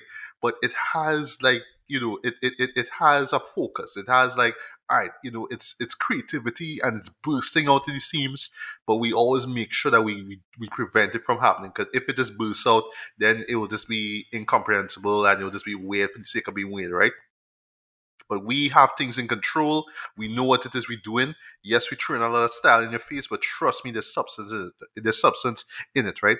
And the substance in this film, boy, got to me, boy. Like I was surprised at how, just the level, like in terms of just the characterization and just the intensity these characters go through, right? People were comparing this film, and I'll talk about that later on with spoilers, to classic sequels, right? Like, say, The Empire Strikes Back and The Dark Knight. Yes, Right, and I right. wholeheartedly agree. This is Yeah. literally the Empire Strikes Back and the Dark Knight of the series here thus Yeah. far, man. In the sense that it takes everything that you know and love, and it just expands it even more, though, and gives it even more stakes, right? At first, I was a little iffy in terms of Gwen's, how it starts off with Gwen. That's all I'll say. But it works in terms of what her conceit is and how it relates to Miles as well, right? I love the fact that we see more of Miles's family, right? I felt like the mom was kind of downsized, sorry, in the last film. You see more of her here. She has a bigger role here. Same thing I could say for the father as well, right? I think that they switched the voice actress for the mom, Rio, I think her name is. I'm not too sure, but she sounds Okay. a little different here, right? But yeah, I love the depth that they give her, right? Um, it was typical teenager stuff. Like, like you're growing up and you're not the little boy that I knew and all that kind of stuff. But it works, man. The stuff involving Spider Society, that's all I'll say right now, Okay. was just mind blowing, like literally mind blowing, right? And I will confess, right? At first, I was a little iffy. I was a little unclear as to the real motivation behind the antagonist. Like it just didn't click with me at first, right? It's But something that it's still something that is something that's a little unclear for me still, but we'll get right, to that. right, right, Yeah. right. Hmm. Yeah, it's one of those things that you see it happen, right? But you're just there like, all right, if they just give me a little bit more info, I could understand. 'Cause it just kind of Right. happens, right? Yeah. You know it's going to happen anyway, because I will say this without spoiling anything, is how the character looks. So you know he's going to be intimidating anyway. You know that he is going to be like the villain, right, in the film, pretty much, right? But at first, I was just there like, all right, that motivation, but I don't quite get it. But going home now, like I was just thinking about the film, and what I will say is that this is one of those films, like shockingly enough, you had to let it sink in, you had to let it process in your brain, you had to let you just had to process everything that you saw, dread, all the concentrated crazy that you get. And then that's when certain things just sort of click with man, things sort of make sense, right? I haven't, there's still a lot of things that flew past me, of course, because this is another thing I'll mention here. This is one of those shows that more viewings, you will see more things, right? Whether it's Easter eggs, whether it's cameos, you will just see these things pop up, right? There's these blink and you miss it, text boxes that show up. That's very much like what you would see in a comic book, right? And the way how they work is very much like a comic book, where somebody will say a word or say some reference to something, and then you'll just say, you just see an asterisk. Yep, this is related to this, or this is what they mean when they say that, right? Right. When I saw that, I was like, holy shit, this is where we're going. This is where we're going. Okay, movie. All right, cool. But yeah, while I was thinking about this, about the events, this show, that's when certain things start to make sense. But I have a feeling if I watch it over again, you'd be like, okay, I get it now. I get it. Still gonna be a little clearer, but I get it, right? But again, this is just amazement. This is just spectacular, right? This all the terms you use to describe Spider-Man is the best way is the best terms you could use to describe this movie. Boy, the ambition is off the roof with this, right? The voice acting, stellar. Animation, I mentioned before, stellar, right? The needle drops. What I will say quickly, Metro Boomin had a great soundtrack. I was loving that. yes, Yeah. yes, yes. Right. Yep, for Yeah. sure. So there's two soundtracks for this, right? So I listened to the Metro Boomin soundtrack a few times. I really enjoy it, right? Little nitpick. There's no sunflower level songs here. What I mean, what I mean, what I mean. It had a what up danger, right? I mean, yeah. Right, None of right, that. right. Yeah. Like just Yeah. that one song that defined the Yeah. soundtrack and defined the movie. I haven't heard it as yet, but maybe with more listens to the Or next soundtrack, I'll year. pick up Or the on next one, year. right? We're coming out next year. Yeah. We're beyond. Perhaps, right? Yeah. Hmm. Daniel Pebbleton's soundtrack is great for this as Great. well too. Yes. It is abrasive, it is loud, it is in your face too, But but it there's a works. great It there's a works. great thematic element to it as well. Well, Yes, especially yes, with a yes. big plot thing. It's like, oh Right, shit, that right. is the version Yeah. of that. Blah blah So the blah. Right. beginning, yeah. So I'll say the beginning of the end and the beginning of the end of the film. Like at first, I was like, all right, this music real loud. Like, Danny, what you doing? Like dial it back, bro. I'm like, I get. I know we watching the Spider-Man movie. I get, but dial it back there. But I was like thinking about, I was like, nah, this actually works though because it really does feel like, yes, this is what these characters are really feeling right now. This is what we're going through. This is like blood boiling kind of music, right? And you really see that in the characters of Miles and Gwen, though, like where they're put in the story, totally works, right? And just in closing, right, in terms of how I felt with the ending, right? Because Shabaka, you said some people might be disappointed by the ending, right? While I was watching this, right, I was telling my, I was my mind kept going back to the whole Across the Spider Verse Part One trailer that I saw last year, and in my head I was telling myself, don't, please, no to be continued, no to be continued, no to be continued. Why? Because I was enjoying the show so damn much now. For But I real, was eh? telling myself, at the same time, I know they're gonna do it to know. I know they're gonna do it. And while that moment in the end was building up and kept building and building up, I tell myself, don't do it, don't do it. And then I just see to be continued. It's like, God, man, jeez, Yeah, but why? that's the thing. It was only when I saw the arc not sorting itself out properly. I was like, oh yeah, right, it's a part one. So I like, okay, I know, well, but I yeah, was like, why? Like, yeah, you know. But and I'll get to this in my spoiler section now. I feel I have a feeling I know why we get to the sequel out of this thread. It's a right. simple reason, but I would say given the track record of these Spidey movies so far, Well, I have it a makes big, sense. I have a That's all you'll big, say. you have a big kind of meta narrative reason for why, and it's to do with the news and a couple of names. Like that name is very interesting.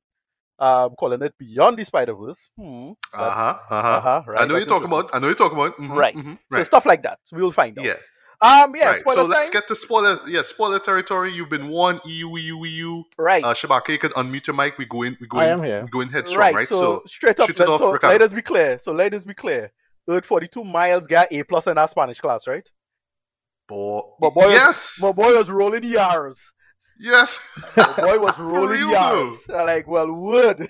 Yeah. The big conceit of it and the twist, the ending when he gets sent to the wrong universe. He thought, oh, it's the Spider's universe, not his own. I was like, all right, shit. Like, okay, wood. That was Yeah, really, really that was clever. one of the moments that Right. I had to let process in my brain, Yeah. I was and like, then when it clicked, it's like, it catch me. It was I only when loved it's only it. when the mother say who is Spider Man, like, oh shit, in the wrong universe. I'm like, oh no. I loved I'm like, it. yeah, you get catch. yeah. A couple other things like, okay, so I think the kind of the weak link ish to the storyline I felt was um even though I like the voice actor, I like the actor a lot, but I find Spider-Man 2099 wasn't great for me. Because I find his arc wasn't super clear. Like I get what he was complaining about, but like that Yeah. wasn't super clear. But the central The conflict of it is great. the backstory needed a bit of clarification Right. as in terms of why he is the way he is. Yeah, because it does say I guess if you can remind me, it has something to do with his wife being killed. no, but right. Yeah. So he was in his another. family's killed. He saw another universe where he dies in the alternate world, so he decided to replace himself. And then Right. because Okay. he replaces himself, that causes chicanery, all his multiversal chicanery. But it's unclear if that's the reason. So people is like, okay, so they're blaming Miles for that or not? Not sure, right? But yeah, the big conceit of it worked because, like, yeah, if it wasn't for Miles, May Parker wouldn't exist, and May Parker is an aberration, right? If you wanna argue like that point, right? She's not supposed to be born. She wouldn't have show up because remember he didn't get the confidence and didn't get Peter B didn't get the confidence and the redemption arc from last time to have her exist. Stuff like Right. that, right? Spot. So Spot grows from being a joke villain to being a true dangerous menace. But I get the I feeling it's more love to do that. with like his own mind being warped by the power. So like that's why he getting more and more Yeah, he unbelieving. grows. He grows right. with the power. And yeah, I'm gonna straight up say it, little art history stuff. So that's straight up John Michel Basquiat, right? Am I the only one?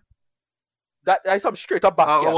Well, please explain, please. Yeah, Jean Michel Basquiat is a very popular artist in the 80s. So when I was watching his when he was blinking, especially when he powered up, he was just blinking and bouncing about and that old stuff. I was like, oh, that looking like some Basquiat though. Whatever.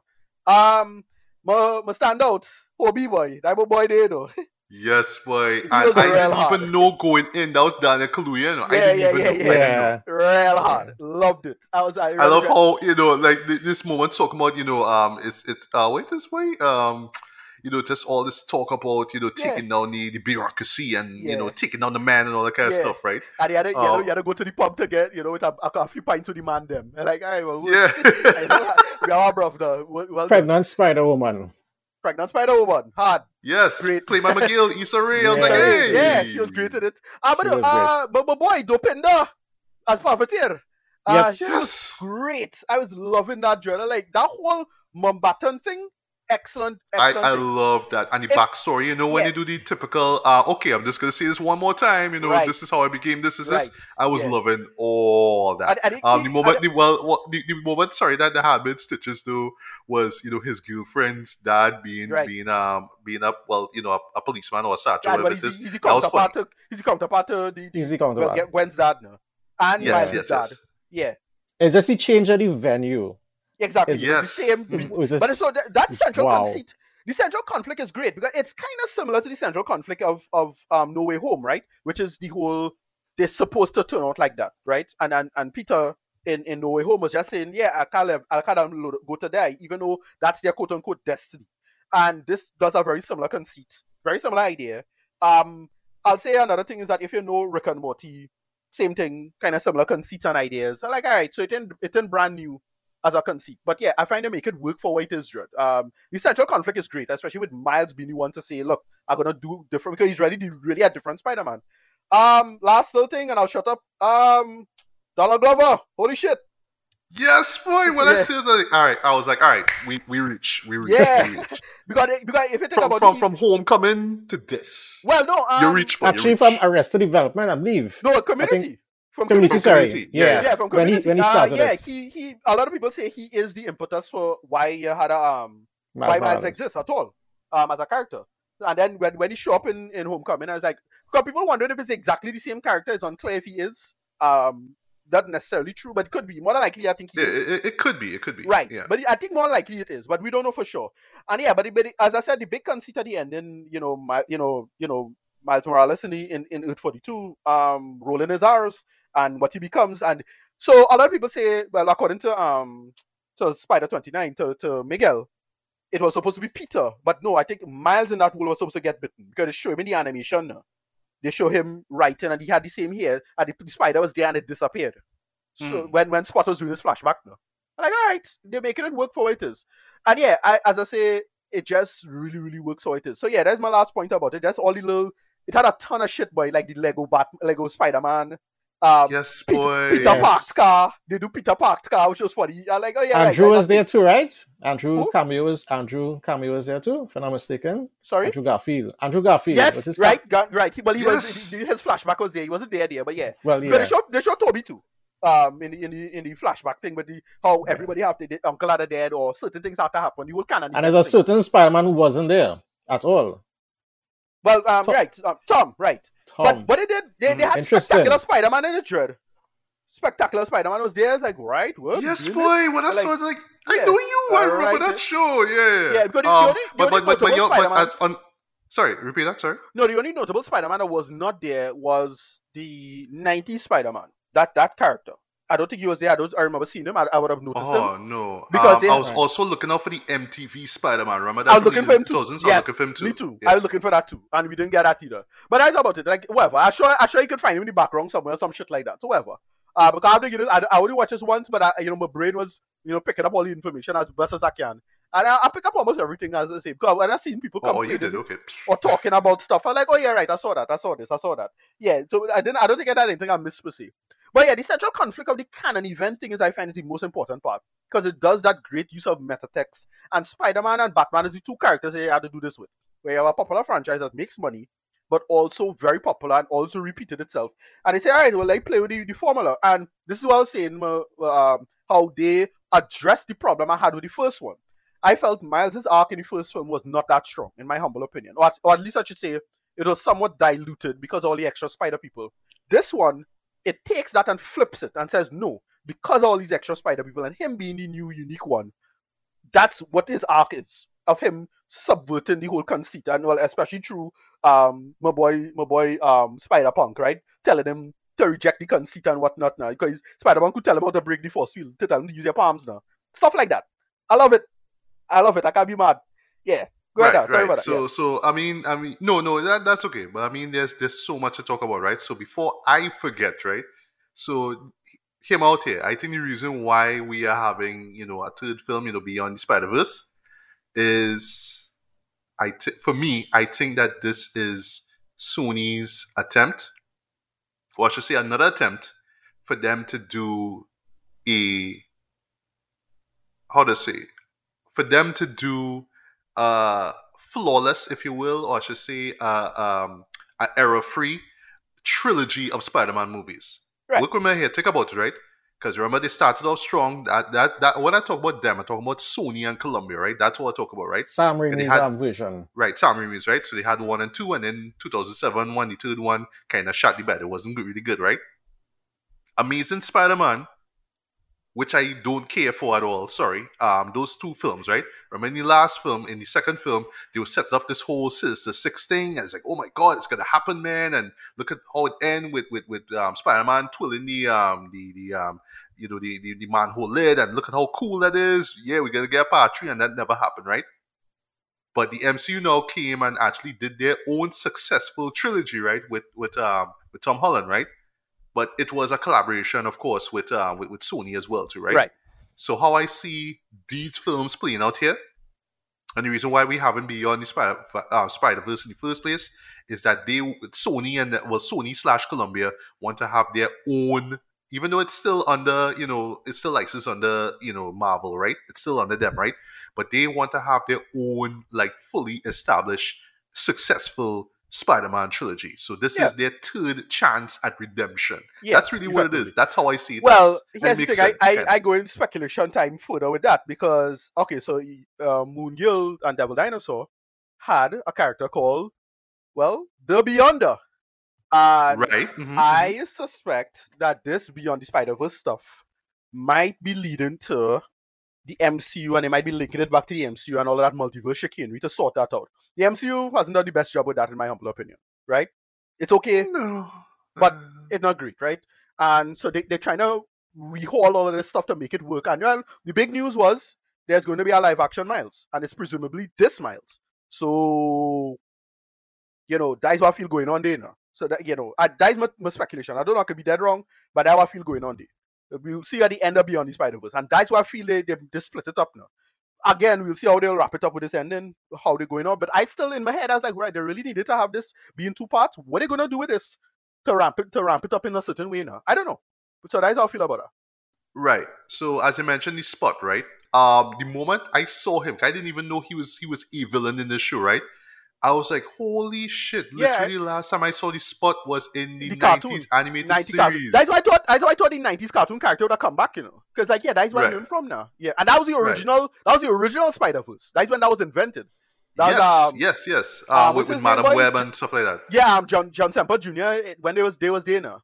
I like, yeah, it's like good Mhm. shit now. They're like, yeah. Yeah, So I thought yeah. we'd have at least make that appearance. Although he could come back, we could see him show up here. To be fair. Yeah. Yeah. And they actually get Jason Schwartzman to play the spot, and I thought, like, Right. voice-wise, he was so great, right? Yeah. Also, I didn't even notice till, like, later on, the Jamaican store owner, right? Was Right. actually voiced by Ziggy Marley. Really? Wow. Did not know that. Nice. Yeah, because I saw Ziggy name and was like, wait, no, what? Wait, you in this show? You Okay, were with good. Spider-Man, and then I Nice. remember, oh no, you were the store owner, right? And also points for incorporating the Jamaican parties. I was like, I see Yeah. you, film, I see you, right? Very, very New York of you, right? I love that, right? Right. But yeah, They there's also that had scene a with him.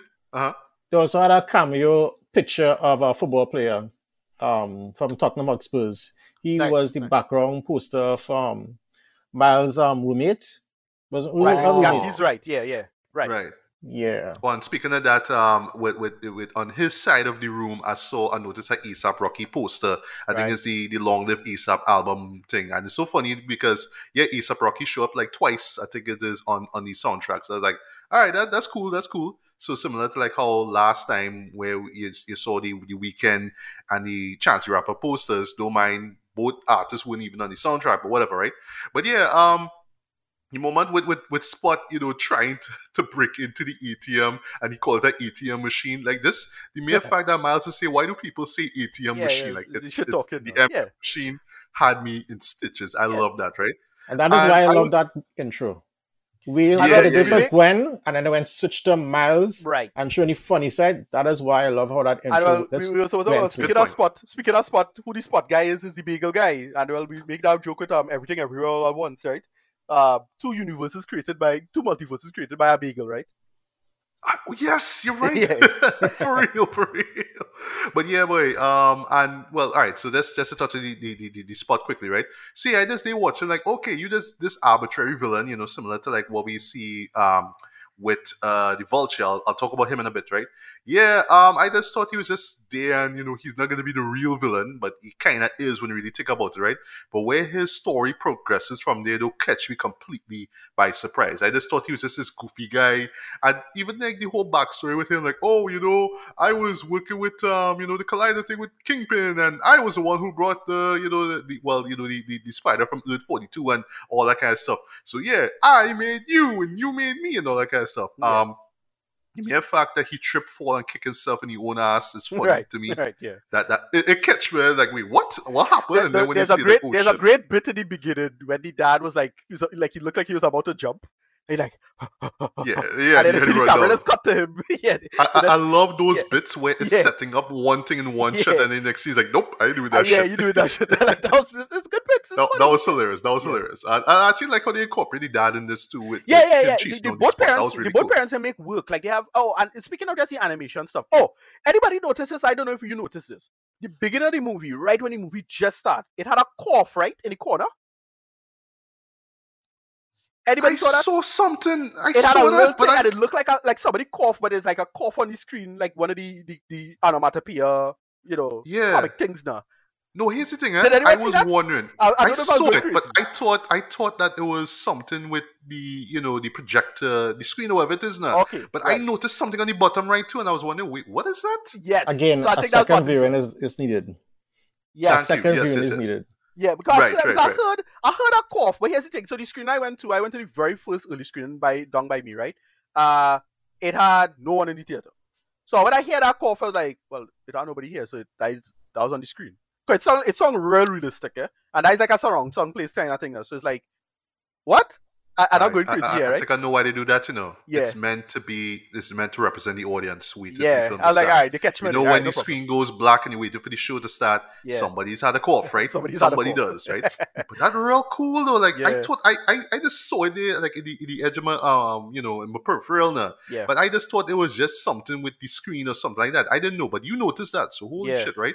But Yeah, yeah, and that's all the art stuff. So as I said, Gwen's stuff in particular was really impressive. That watercolors and using the watercolors as yes. a mood for Gwen and the father and when they're together and when they're angry and when they're further and they keep changing it. They're changing the Yeah, color thing. good observation with the Yeah, movie Yeah. stuff. and Because that stuff you was like saw it change behind yeah, her. and Yeah, then they should it switched from teal to blue, and then the father in the and then again every frame is a painting because that shit look amazing. But then all the it other did. stuff like what you call him Spider Punk, he looked like a bunch of magazine cutouts, right? Yes. That And stuff if you looked know a great. thing about like how punk the punk aesthetic is always shown, is Exactly. always like those magazine cutout thing. I Yeah, thought that was real cool. yeah. Very. It reminded me a little bit like how the intro for the last couple seasons of Legends of Tomorrow. Yes, we bring in DC Right. into it. Like Yeah, it's like that, right? But just to touch just quickly on the Gwen Stacy stuff, right?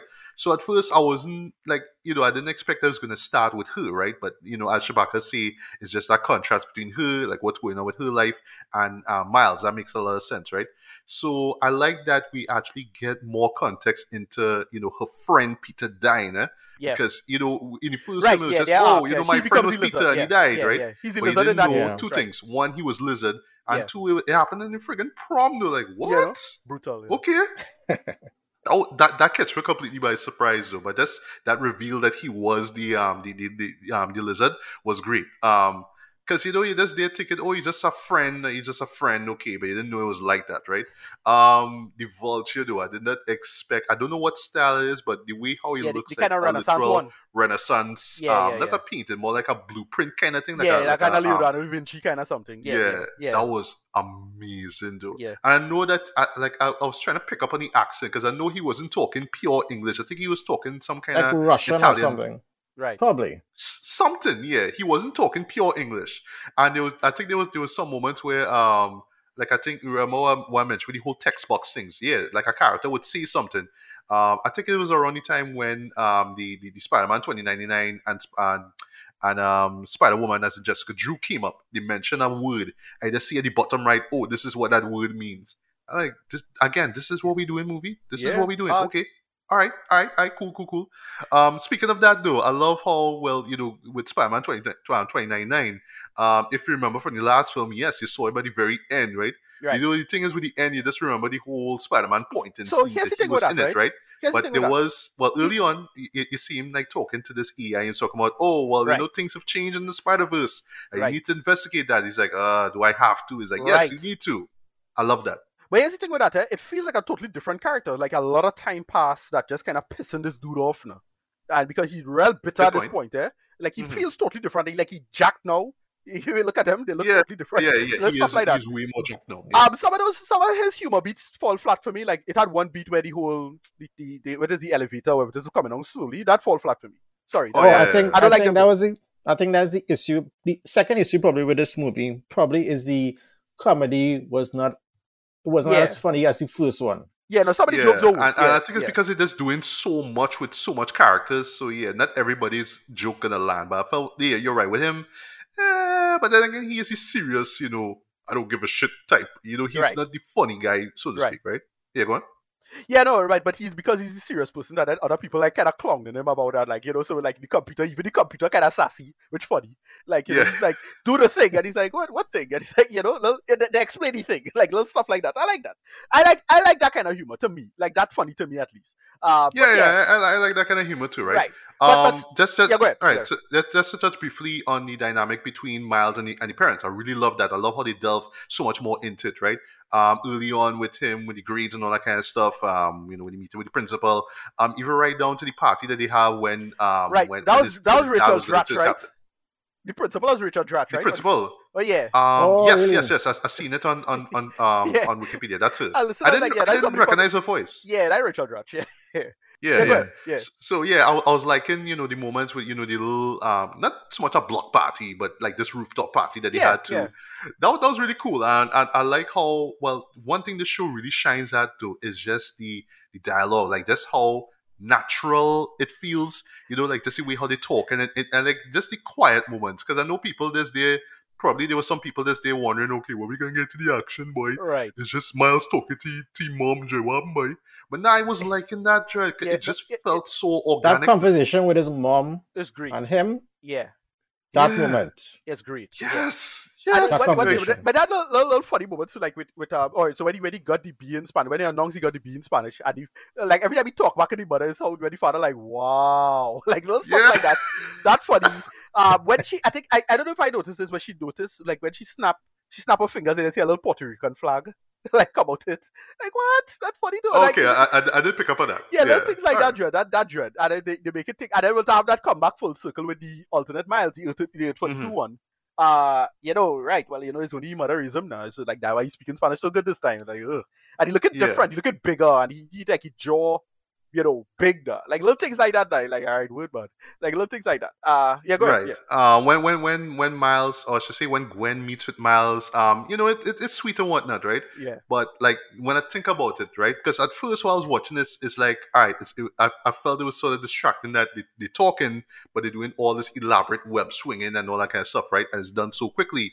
But I think that it's Gwen more or less not wanting to tell Miles the truth, trying to kind of sidestep certain things, like so. It's Yeah. like, oh yeah, look at me, and we're swinging, and we What- sort of like each other. Yeah, But she had once you sit down and actually kind of talk now, and I'll actually love how it's a Spider-Man thing, right? The way how they sit and When she- it's Yeah, alongside that this. special moment. When But Yeah, I think like I said.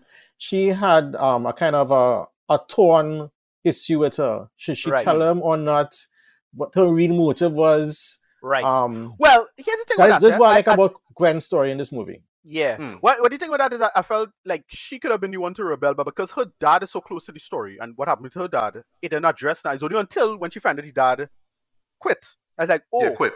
it don't have to be a canon thing. Like, okay. Because she thought Yeah. her dad was part of the narrative, the canon event kind of thing as well. I like, okay, they Yeah. flip it back and make it smart as well. Or also I feel for my boy Miles when she mentioned she leave the toothbrush at Hobie Place, boy. Like, oh god, boy, Miles. Yeah, I feel it, boy. boy. That have to cut deep prayer a little bit, boy. Yeah, a little bit, right? Little things like that. But yeah, I really like what they did with that arc wise, like who rejected and who didn't, and how Peter B told him to hold his daughter. That's a really good moment because if you think about it, the daughter is not supposed to be part of a canon, right? That's not supposed to happen. Stuff like that. Yeah, I find it well worked, Jared. And they get into this big conceit of what's supposed to happen and what's not supposed to happen. And Right, that, which is what I want to get into. Yes. Well, right now, right. So we'll get to Spider Society now, right? So just to touch on Peter B, right? You know, it was cool seeing him back. I'm glad he have a daughter. Glad he reconciled with Mary Jane, right? Because that's what he set up in the first one, right? At first, I felt he was kind of like a little on the annoyance. I was like, "Oh, look at my kid! Look at my kid! Look at my kid! Look at my Yeah. kid! Look at my kid!" Right? But Yeah. you know, it kind of makes sense, you know, later on why he is that way. I think it makes a lot of sense. I especially love like near the end where you know, he has to go to save Miles, right? Which I'll address in the end, right? It's like, yeah, you know what I mean? You have to leave my child behind. He's not gonna have this child here as a prop anymore. And ooh, look at my child. No, he has to leave her back because yeah, shit get real, right? So Spider Society. Wow. I mean, Yeah. like, as you know, if you're a Spider-Man fan, boy, It's the you Rick will and Morty be thing. in Nirvana with this, right? Yes, yeah, Yes. It's the Rick it's and Rick Morty and thing. Morty. It's the Rick and Morty Counselor Kang, Counselor Reeds, maybe the TVA, same thing. Yeah. It's one of It those is. ideas that come out a little too late for the show to work as well as it could have. But yeah, it's still pretty good. Like because they still do the central conceit very well. But again, if you're familiar with Evil Morty and his thing, yeah, you see it before. Well, true, Yeah. yeah. Just seeing all these incarnations of Spider-Man, though. Yeah, of course, Spider-Punk is a standout for me. Yeah, you're sad. I should mention too, you know, before we get to Spider Society, you know, Spider-Man India, though, you know, That's an hard. absolute standout in the film, though. Just Yeah, hard. that entire Puppeteer, sequence yeah. was amazing, right? Yeah. That change in especially sequence, that change in scenery, that's what captivated the yes, movie yes. more. And I what's particularly clever love about the that? They do a typical dumb joke about like the whole chai tea joke, which how much Indians hear that bullshit joke already, or the naan bread joke. But they still had to do it because like, look, you still had to talk to white people, right? Whatever, stuff like that. Yeah, go ahead. Yeah. Well, the chai tea joke Chai was tea. pretty funny, Yeah. right? But yeah, I love the set piece now with this building about to collapse, and you know all these Spider-Man, or I should say Spider-Man that involved trying to save people. That was really cool though. What catch me though was with Spider-Man India's girlfriend's father about to die, and he steps in and saves Right. him, right? And what I was thinking, you know, just me like reflecting on the film now. You know, this whole canon thing that they set up here, right? Now, what you know, because early on, he just kind of got bit, and his, you know, like he had a fairly normal life, right, before he became Spider-Man, right? But you know, with this whole canon conceit that they set up here, I feel that you know it was like clearly like the father, like clearly like you know clearly that man was supposed to die, and that would Yeah, lead him, that Captain would Singh, make him right? be, Yeah. yeah, Captain would, yeah, and then he become more serious. Like clearly that was supposed to happen, but then you know Miles steps in and Right. saves him, right? So that's like the first red flag right there, right? So back to Spider Society, right? Cameos galore. Yeah. Seeing Donald Glover there, was like, holy shit, we doing this. Yeah. Well, And it's to the point that you will see incarnations of Spider-Man that you probably saw in a comic somewhere. But like I don't know all of them, but like one that I noticed that where I felt it looked familiar to me was, well, yeah, the cowboy Spider-Man, Yeah. and the horse that also you know have the same skill sets and whatnot. Spider Yeah, that Cat. looked familiar to me though. Like I Yeah. know I saw that somewhere, but I can't remember. But the highlight for me though is yeah, Hobie Boy Spider Punk though. Like Yeah. again, it's just that anti-establishment, you know, version of Spider-Man though. Um, I And love it's how they did it. And that's how they Yeah, did how it. they did, Yeah. just Is aesthetically with the the visuals. build up to bringing him in? I mean, he wasn't seeing him before. He was only hearing Gwen speaking about him, and she just narrated What I him. liked with that That's is what that they okay, did. they give a good reason as to why he would join a spider society, especially how clearly authoritarian it is, right? Uh, he said, look, he there to protect his drummer. That's a great moment. That's a good little beat, little character beat, Hmm. right? And he's kind of like the Han Solo of the situation. You know, you have every reason to not trust him, but you Yeah. should trust him implicitly, kind of thing. He's just the good guy, right? Yeah, exactly. There's this great moment. I'm probably gonna butcher the line though, where Peter B's daughter, poops a diaper there, and you say, oh, that's her going up against the anarchy or something like that. Something along that line, Dread. Like No, how he he had a says it great though. line. When the whole was pulling everything together, it's like, yeah, that's a metaphor for capitalism. Funny. Yes, I That's love Yeah. that. funny. I love that. I That is love that. very funny. Now, Yeah. was there a reference to everything everywhere all at once in it as well too? Because I think Well, it's only somebody I think it's only the bagel thing. Like, to be fair, like, bagel thing. yeah, it's just the bagel thing. Like, oh, the guy who's the get hit from the bagel is the one who turned out to be Spot, because that was Yeah. a bit from in Yeah, Spider from the Man first film. Yeah, when he yeah. was running Somebody. away from Yeah, Octavia's son, right? yeah, and you say Olivia, grab some beagles, right? No, yeah, Peter B was grabbing had the beagles in hand right, and throw one. yeah, Yeah. Right. So now let's talk about the whole main conceit now with Spider-Man 2099, right? You know, the whole thing with so basically what happens is that he pretty much accuses Miles of just being an anomaly, right? You know, right, he is not a pure Spider-Man, if you will, right? right, You know, because the spider from Earth 42 made it to his Earth, so he technically kind of just, you know, he was just in the wrong place at the wrong time, and he becomes Spider-Man now. So in Miguel's eyes, it's like, oh, you're not supposed to be that, right? At first, I didn't really quite pick up on the why, because he was just so angry now. I think it's for me, it was just because of how overwhelming that moment was, because he was just more or less raining fire and brimstone literally on this poor kid, like, you know, you're not supposed to exist and all that kind of stuff, right? It right, was like that, right? Because yeah. only when I thought about it, was like, oh, okay, that's why he feels that way, right? So And it's just like, huh? technically, did they purposely let Miles come into them so they could distract from what was going to happen? That's what I'm wondering. Right. So here's the thing with that, That's a right? good So question. yeah, that whole thing was kind of unclear to me in terms of, well, clearly, like, okay, he clearly don't blame Kingpin for the thing, because Kingpin kind of started it, right? But Yes. was he aware of these incursions before? Like, was that happening without Kingpin, or is just magic stuff in general? And that's why I think it might be tying into the MCU, because he mentioned Tom Holland. He's like, yeah, Doctor Strange and 19999. And like, oh Yeah, I shit. like that. That was funny. That was Yeah. a So, and funny it's like, moment. wait, so because it's have a big back and forth about whether or not the MCU is 616 or 19999. So I'm not sure about that. Again, nerds will sort it out on Reddit or whatever, right? Who cares? Yeah, But yeah, I mean they have a year to do so before the next film comes right, out. I think, yeah, next year, right. right? So yeah, Yeah. But yeah. So you know that was something that I had to think about, you know. But it sort of kind of clicks a little bit more now I think about it, right? But yeah, this is idea that they are all like their existence is all influenced by sacrifice, right? So yes, they have to sacrifice and all that kind of stuff. They have to lose, you know, the people that they love in order to be who they are, right? I could kind of understand from Miguel's perspective, right? But you know, just going back to Spider-Man India, yeah, he was almost on that road, you know, if his future father-in-law had died, right? Um, but Miles was already on that path now because he already lost his uncle, right? Which you'll get to, right? But what they set it up here is that, oh, it's not just one death, you know. And that's what catch me by surprise. Okay, you're just thinking, oh, it's just the one death, right? You know, it's the Uncle Ben, no, it's the Aunt May, like if you remember from No Way Home, right? right, Nah, it's deaths, son. It's Yes. deaths, and It's an that's gonna, you know. entangled web that if Miles only cuts that web, it destroys everything. right, I believe Yeah, that is yeah, it. yeah. And just for Miles to say no, I don't want that to be. It can't be this way, Dre. Like, why can't I just be my own Spider-Man? Because technically, you guys are your own selves. So why listen to this guy who think that we should all fit this certain mold? Like, that's a really strong team, though. But again, it's something that I had to think about and let process, and that's when it clicked, right? Even there was a little moment that I was a little confused by, because I should mention too.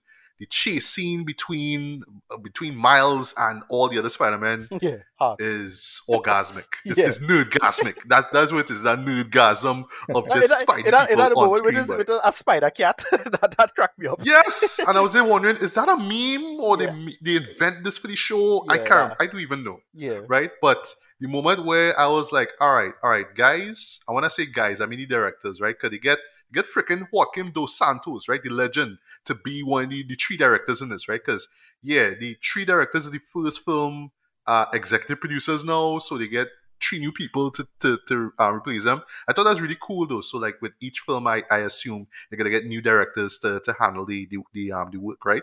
That was really cool. Now, But here's yeah, the though, thing about that one. uh, Were the writers for this one, were they originally writers for The Flash? Is there some kind of link between them and The Okay. Flash? Which Flash you talking about? Lord and Miller, are they? No, I don't think so. Well, Which Flash you talking about? original, the new The Flash, Flash movie? yeah, the I don't think so. original. No, I don't think so. they Yeah. no Lord and Miller's with Lego Movie and Yeah, they're right. That's what Call they Me know the for, Chance of Meatballs and stuff like that, right? So they had no connection to the Flash that was supposed to come out. That they were supposed to be the original writers, and then they left to come and write. Oh, they this left instead. that. Okay, Okay, they that probably I were on. think so. Okay, yeah, probably. Okay, it sounded kind of familiar. They're probably on that project at one time, but I don't know. Okay. I don't know, right? But yeah, it's this shot though where it's in the trailer where they just on top of a train tread. So it's 2099, like just hovering over, like literally crawling over to Miles, right? And you are seeing like this mound of other Spidey people just Yeah. crawling towards them. I just watching this, they like us. Yeah, hard. The Forever. team that had to sit down and put all this Put that together. 'Cause together, not just sprites on a screen, Yeah. it's literal But characters I that will fit not be into surprised. one shot, into one gigantic mound of I- characters, I will not It's be amazing. surprised. I will not be surprised to find out if it beats some world record for most rendering something or something like that. Like it had to be that. Because that was Yeah, insane. boy. That was Absolutely insane. was That's watching. Yeah. like you thought like Akira, like the climax of Akira was crazy. Just see that shot alone, Jed, and tell me that's not the most insane shit you ever saw in your life, Jed. But yeah, but just to end the whole Spider Society thing quickly, right? I do like the moment where you have this moment where the device that they use to go between worlds is so genius though, where it's like this mechanical spider and it spins a web around the person. Right. Yeah. So you saw it Yeah. with Gwen at first. I was like, holy shit! And I would have all I never is like thought Madam about Web. that though. That is amazing. Yeah, all I like is Madam Web stuff. Like it's like I wouldn't be surprised if Madam Web shows up at some point. I get the feeling they're doing the grander stuff. To be fair. Okay.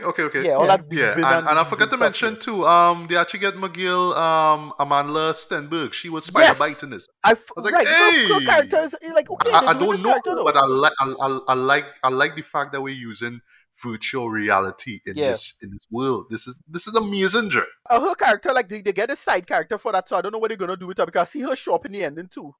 When Gwen put bring together she posse now to help out Miles in the end. They're like, okay, but so yeah, that's Oh, she was there. Okay, I didn't Yeah. even she was notice there. that. Holy shit. Mm-hmm. Okay, wow, right? But again, it's one of those blinking and missing moments, right? So Miles is trying to get back home, right? In quotes, right? So I have to thank Metro Boomin soundtrack for this, right? Because it's one song, right, where it ends with that clip with the machine saying, home signature or whatever it is, right? Dimension signature, I think it's called, right? So the machine itself had to find the home that he is, the earth that he's from, right? And then it sends him back to where we thought what the whole audience was thinking was his home, right? Yeah. And that is like, again, just thinking about him away home, I was like, wow, boy. So because the spider that bit him came from 42, it sent him back to Earth 42. So we all thinking that he is back home, right? And there's the moment where he goes to talk to his mom and all that kind of stuff, right? But like the moment you start seeing like Sin City-esque kind of rain, I was like, yeah, all right, something and looking green off here, something that off. This here. is when it started getting really dark, literally. Yeah, And you see 2099 with you're seeing him by this neon sign, and you're like, all right, shit gonna get real now. This for me is when shit started to get really dark in this film. But the first hint was where she said, "What you do with your hair?" You're like, oh shit. Like I didn't think about it, eh? Yeah, I didn't think Yeah. about it. And then when she say who's Spider-Man, I'm like, oh who's Spider? shit. That's when I Like catch on too. side Yes, pressure. that will catch me. That will catch me, boy.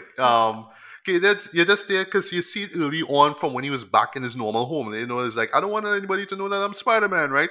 And there's a moment where he was about to tell her, he was about to tell his parents he's Spider-Man. He's like, you know what? Forget. I love that moment. That was cool, And right? Gwen was right in the actual spot, but I seen other universes listening. So you're thinking Yes. Gwen was Yeah. right there, actually listening Yeah. to them. Yeah, That's what kind of Yes, catch you. they do yes. that clever. I forget what that type of editors, Silence of the Lambs do it, where you open the door, where you're thinking that bullshit. They catch you. Yeah. It's something that Nolan likes to play around with a Nolan's lot do that too, a right? lot, With yeah. time Yeah. and stuff, yeah. Yeah. Before we get to the big moment, right? The big moment for me, right? The stuff with Gwen and her dad was great though. I love how real, like it literally felt real in terms of the dialogue, the banter between the two of them. Because it's an argument, right? I actually like how the dad is just like, well, yeah, you know what, you don't care because you don't care about me anymore, and it's how he kind of just reluctantly say, yeah, I quit the force, right? And that's why you kind of just see him just there, like drinking himself, right? Drinking himself to stupor, basically, right? But yeah, just the moment where she hugs him and how the color changes in the background with that watercolor style. And they Yeah, get it was white it was at it the was ending, yeah, yeah. it was white. It was lovely, boy. But it's just how she kind of realizes, oh wait, like we could kind of choose our own fate or whatever it is. Like it doesn't have to play out a certain way. It doesn't have to be about losses because we're Spider-Man and we have powers, right? So I like that. It flew past me, but again, when I was thinking about it, oh, that's when it makes sense, right? So now for the big moment, right? So Earth 42, right? So Prowler returned, boy. Well, he's not Prowler, but yeah. Yeah. I know. Yeah. But yeah, so Uncle in this Aaron comes world, back. yes, he is. Yeah, he's Uncle. Aaron, Yeah. Uncle Uncle Aaron, right? Aaron. Yeah, and he does. They're like, okay, he alive. All right, what's going on? All right. And then there's a moment where they go on top of the roof, right? Where the apartment building, right? Where in the normal Earth that we saw before, they had the party, and it's a great scene where they cut this mural of Aaron, right? There in normal world, right? Right, But in yeah. this The world, same you as the see, father, yeah, right. you see the father. It's like, oh shit, right? Yeah. And then, right, and then that's when Miles gets knocked out, right? So you're just there thinking, okay, somebody kind of swoop in to attack them now, as in Miles and Aaron, right? Right. So I just seen him, they like tie up now, like chained up basically to this punching bag, right? I won't lie though, this entire moment, boy, that was the change, that was the turning point for me, boy. That was like people talking about the Empire Strikes Back and the Dark Knight and how you know comparing shows that are known for their darkness now, and you compared it to this film. I really got that with this moment here, Dread, And where you're seeing Miles tied up. it's what track they play at Heart of the City, boy. Like Yes, boy. yeah. For Aaron, right? For Yeah. Aaron, because if you remember in the first film, right? Yeah, the man knew anything about music, right? Yeah. Oh, I should mention points for that Rakim song that they play Yeah. in this movie here. Yeah. It's not on the soundtrack, but it's a bop. It's a classic. I love that song. And it just establishes the Brooklyn, and like when I heard that, I was like, yes, word we on, right? So it's like how they played Hypnotize in the last film. This Right. is how they play it here, right? So yeah, when they play Heart of the City, but I was like, all right, shit gonna get real. Miles gonna get like beat to death or something, right? And then it stops there, and you just think When he that you just punched the see Aaron. bag, I swear he hit him, you know. I swear Yes, it him too. boy. I really swear it too. And it's just Yeah. how they show it too, with the Yeah. wide shot and the exaggerated boom. Yeah. Like I see that, and my heart dropping. It's like, Yeah. oh shit, you might get punched in the face, dog. Shit. Yeah. You know what I mean? It's like that, boy. And did they switch at that moment to Gwen and Miles' family? I try to remember. I think they were switching in between as well. Right. When she was in his room, right, yeah. And she Yeah. was into the com- Yes. Yeah. Yeah, and just how they were cutting back and forth with that though was fantastic, but right. But yeah, just where they stop it off with Miles being chained up to that punching bag, and Gwen now knowing that she has to go, well, basically telling Miles' real parents that, yeah, I'm gonna find your son. I love that moment actually, right? And well, just to close now, seeing Pete, well, she going for Peter B. Parker now, and she actually whole squad with she. So yeah, I noticed my boy Spider Noah was there, right? But I didn't notice Spider Bite there. Like I was just kind of picking up on who was there and whatnot, but I didn't see her in it. So thank you for mentioning that, right? But the way how the music swells there, and how it's literally the same music that we heard from the beginning with Gwen and her backstory / meltdown and stuff like that. It just builds things up to like this fever pitch now. And then I just saw to be continued. I was like, no, Trent, no, Yeah. why? You know what I mean? Like I I loved felt it, it. right? I loved it. But compared to Fast X though, where I was laughing when we knew that it was going to be a two-parter, right? This one felt one small thing I felt take away the tension a little bit is the scene when Miles' fingers was lighting up on the chain. I like, okay, they should have showed that. I felt they shouldn't have showed that. Yeah. Yeah. Yeah. Well, it gives us some sort of hope. Hope. There, you know what I mean? That's So what it is. without spending a whole year thinking that this I wanted man to like. remain tense. Like, just you're not sure. Right. But Uncle Aaron. Because people go into this movie thinking that, the first scene you'll see with Miles is his face like a bloody mess because, Aaron was beating up on him on something. Yeah. At least it kind of gives you, this is a little sliver, But Yeah, Uncle couple Aaron. noticeable things last thing. So no Spider-Man, right? The Japanese Spider-Man. No boy. And I was looking out for him. Like So I mentioned to you, Ricardo, So he had to show up for the next one. Definitely. Of Pretty course. sure. Yeah. It's a couple things. So it was kind of, I thought this was an inconsistency, but no, it's not.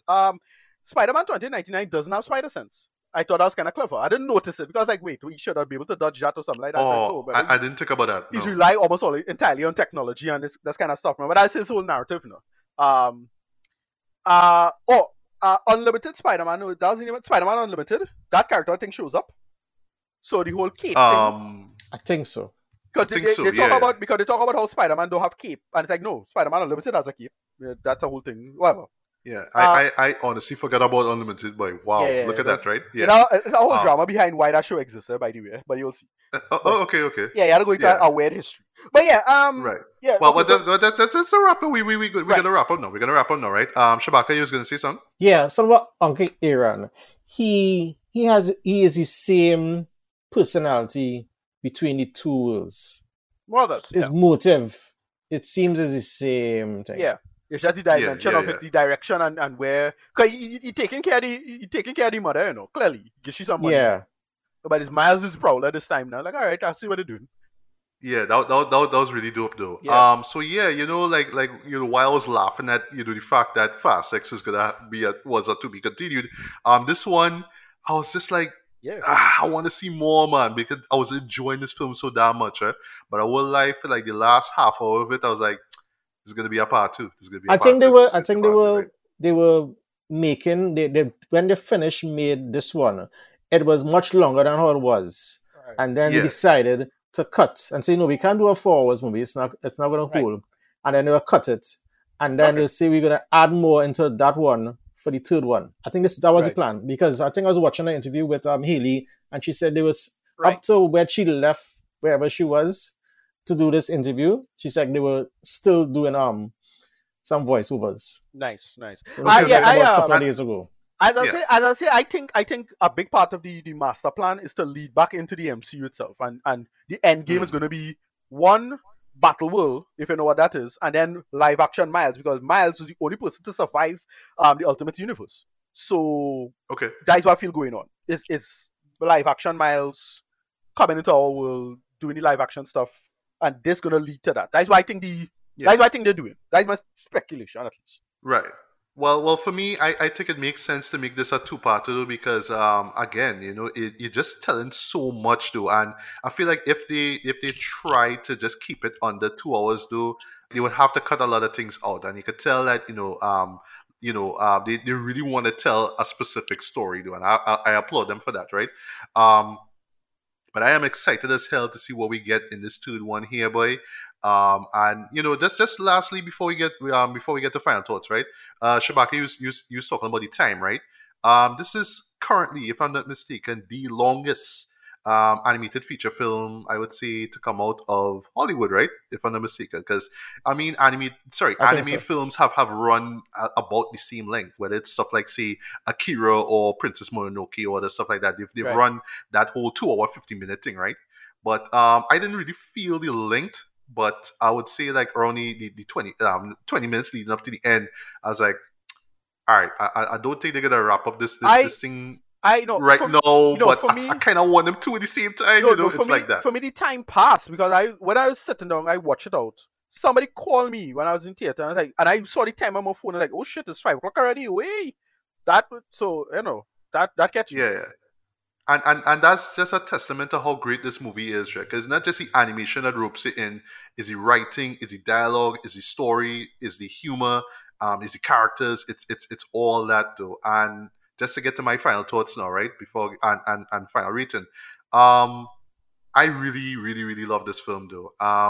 Do I enjoy it as much as the first film? Or I should say, do I prefer this over the first film? I can't say at the moment. I really should rewatch this and then I can make my opinion, right? Because the first film was just such a game changer, you know what I mean? It just did so much things, right?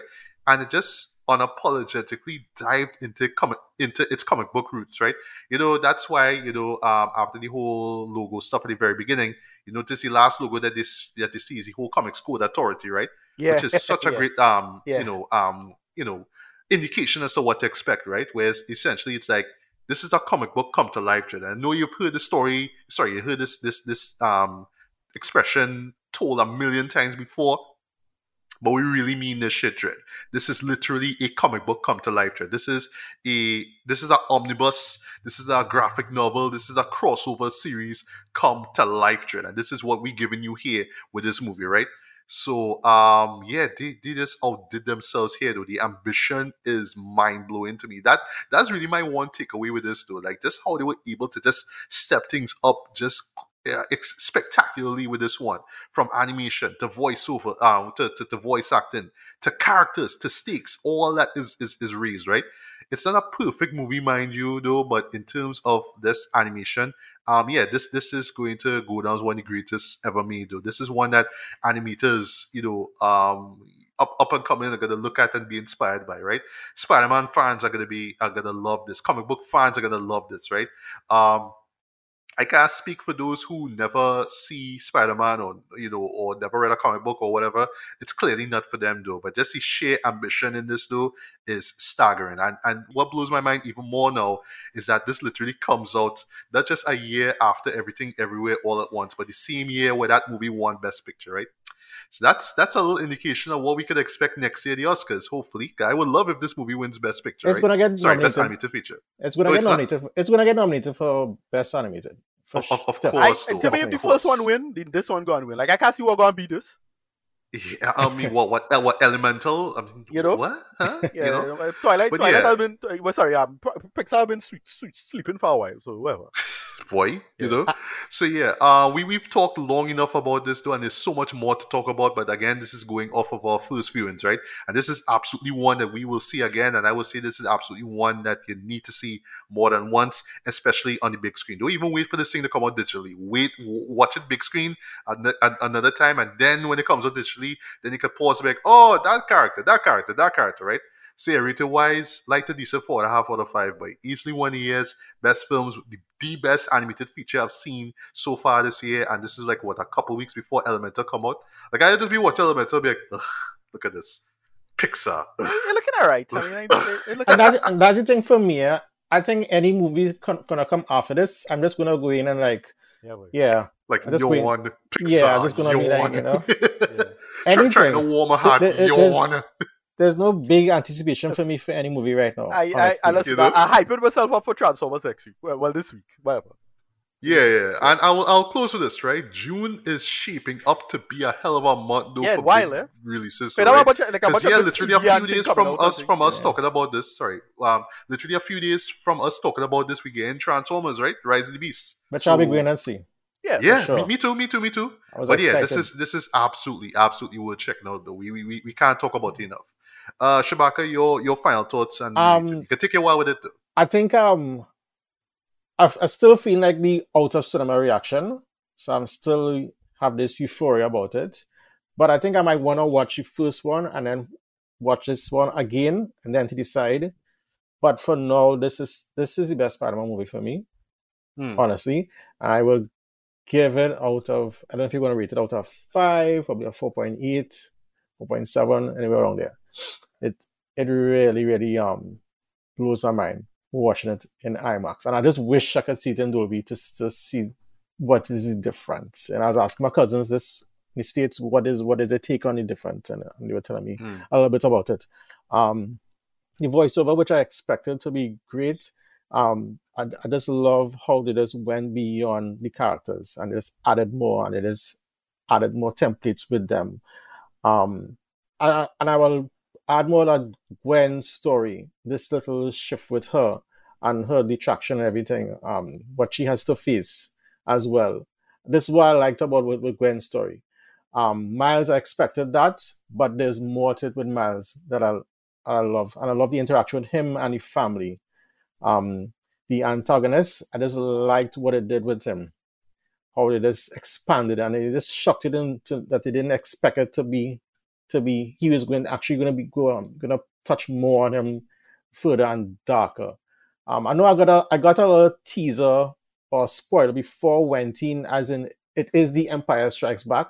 I got that essence of it, so I was going into the cinema thinking it's going to be dark, and so I was waiting for that moment. So it didn't really hamper me that much in the ending when that moment struck me to see, oh, this is what they were talking about. It didn't feel like that. It just felt like, wow, I got a shocker, and I was like, yes, and I loved everything about it. I think there was one sad thing that I don't know if to say that that was the mom's responsibility. I guess she knew what she was doing. There was a boy and a girl sitting next, not too far from me, and probably 10 minutes before the ending, she picked up her kids and left. So I don't know what was the reason why. I guess it's personal reasons, but I guess I She don't she know. she couldn't handle it, boy. I don't know.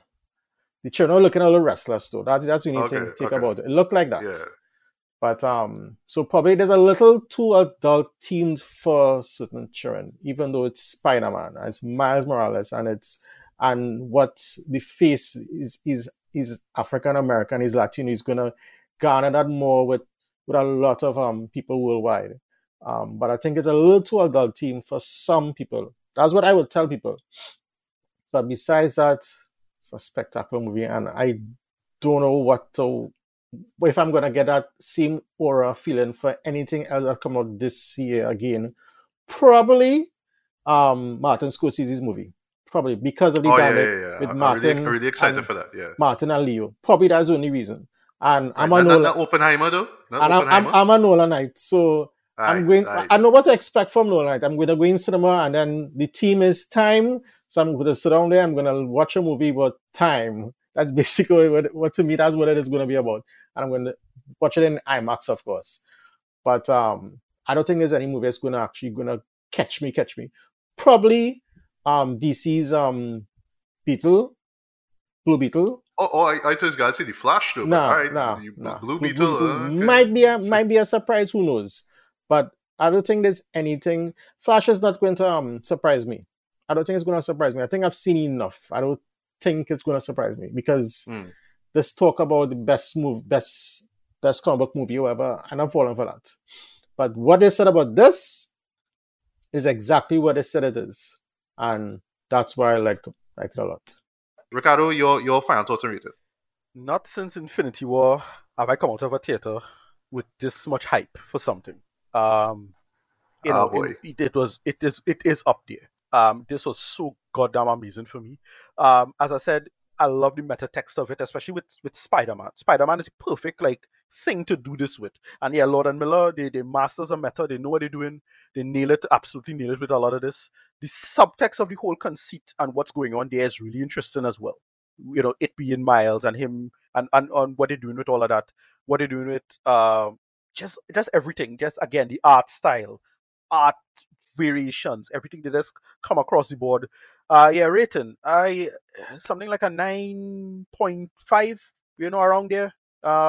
Closer to a 9 than a 10 to be fair, but mostly because it's just little nitpick things and little issues with the plot here there that I had little issues with. Like I felt Miles could have figured out this a little earlier and blah blah blah blah. Nitpick bullshit that the adult back of my brain you need to be stifled with a pillow, right? Because they're ruining the fun. That this was just so excellent for me across the board, and it in a sense, it retroactively kind of addressed some of my problems I have with the first film, right? And it just takes that and spins it and pivots into making just a really stronger narrative for this film, in my humble opinion. That's how I felt. I didn't love the first film. I still don't love it all as much as other people do, and this recontextualizes that film and makes that film stronger in after the fact. Yeah, like a 9.5, as I said, right? 9, 9.5 around that. So All right, nice. So, in closing, well, Shabaka, thank you so much for coming through. yeah, man, Really nice man. appreciate that. Yeah, man. Yeah. And stuff to look forward to before we part ways. Well, of course, Transformers: Rise of the Beast And coming have a out this ticket week. already, Have a ticket All right, already. this man have a ticket already. Already. Right? Following week we have the Flash and Elemental. Right. I will check out both for sure, but I mean the Flash is a definite though. Shabaka, you said you saw Across the Spider Verse in IMAX. I envy you right now. Yeah, because I really wanted to see it there, but didn't get the time right. But I have a feeling I could see myself watching Flash in IMAX. If there's one movie, like one new release or upcoming release, I could see myself watching in IMAX, it's that one for sure. I'll go there with high hopes for that one, right? Um, Indiana Jones and the Dial of Destiny. Not hyped for that. You can tell. But I'll still see it, because Harry Ford, okay, right? Oppenheimer and Barbie. IMAX for me. Yeah, they're looking okay. IMAX Yeah. for sure, because Yeah. it's Nolan, right? Even though I did see Tenet in IMAX, I should have.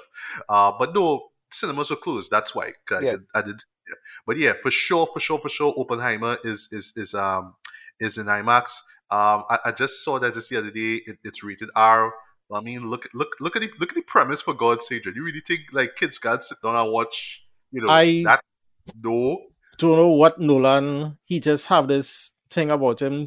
He's taken the IMAX weeks away from Mission Impossible, and plus put I a know, R right? rated on it and expects it to be good. And they have the confidence in him to allow that to happen. Nolan just knows what he does. Yeah, and what is primarily going to be a drama? Because I don't think there's going to be some kind of big thriller with a sort of action or anything like that. It's just going to be like this drama, and it's in IMAX, and you're going to see it. We're all going to see it anyway because Nolan. That's why, right? Barbie, I am excited for, but that's not going to be Right. the IMAX, right? I don't know, but It's a no for me. yeah. So long story short, this is already shaping up to be a great summer in terms of movie going. And yeah, to think it actually kicks off with Across the Spider Verse, right? You Mission could say Impossible. Fast 6. For me, it's Across the Spider Verse, right? And of course, For sure. if you're listening to this, feel free to let us know what were your takeaways, from Across the Spider Verse. Did you love it? Did you hate it? Do you think it's better than the first one? So yeah, feel free to comment and let me know. And yeah, that's pretty much about it. So once again, guys, good morning, good afternoon, good evening, good night, whenever you're listening to this. This was Matthew Bailey and Shabaka Budu. Thanks again for coming through. Yep. Good evening, everyone. Ricardo Medina, thanks again for coming through. No problem, brother. And this has been another episode of BBB Radio. So until the next one, take care, stay safe in and out. Peace.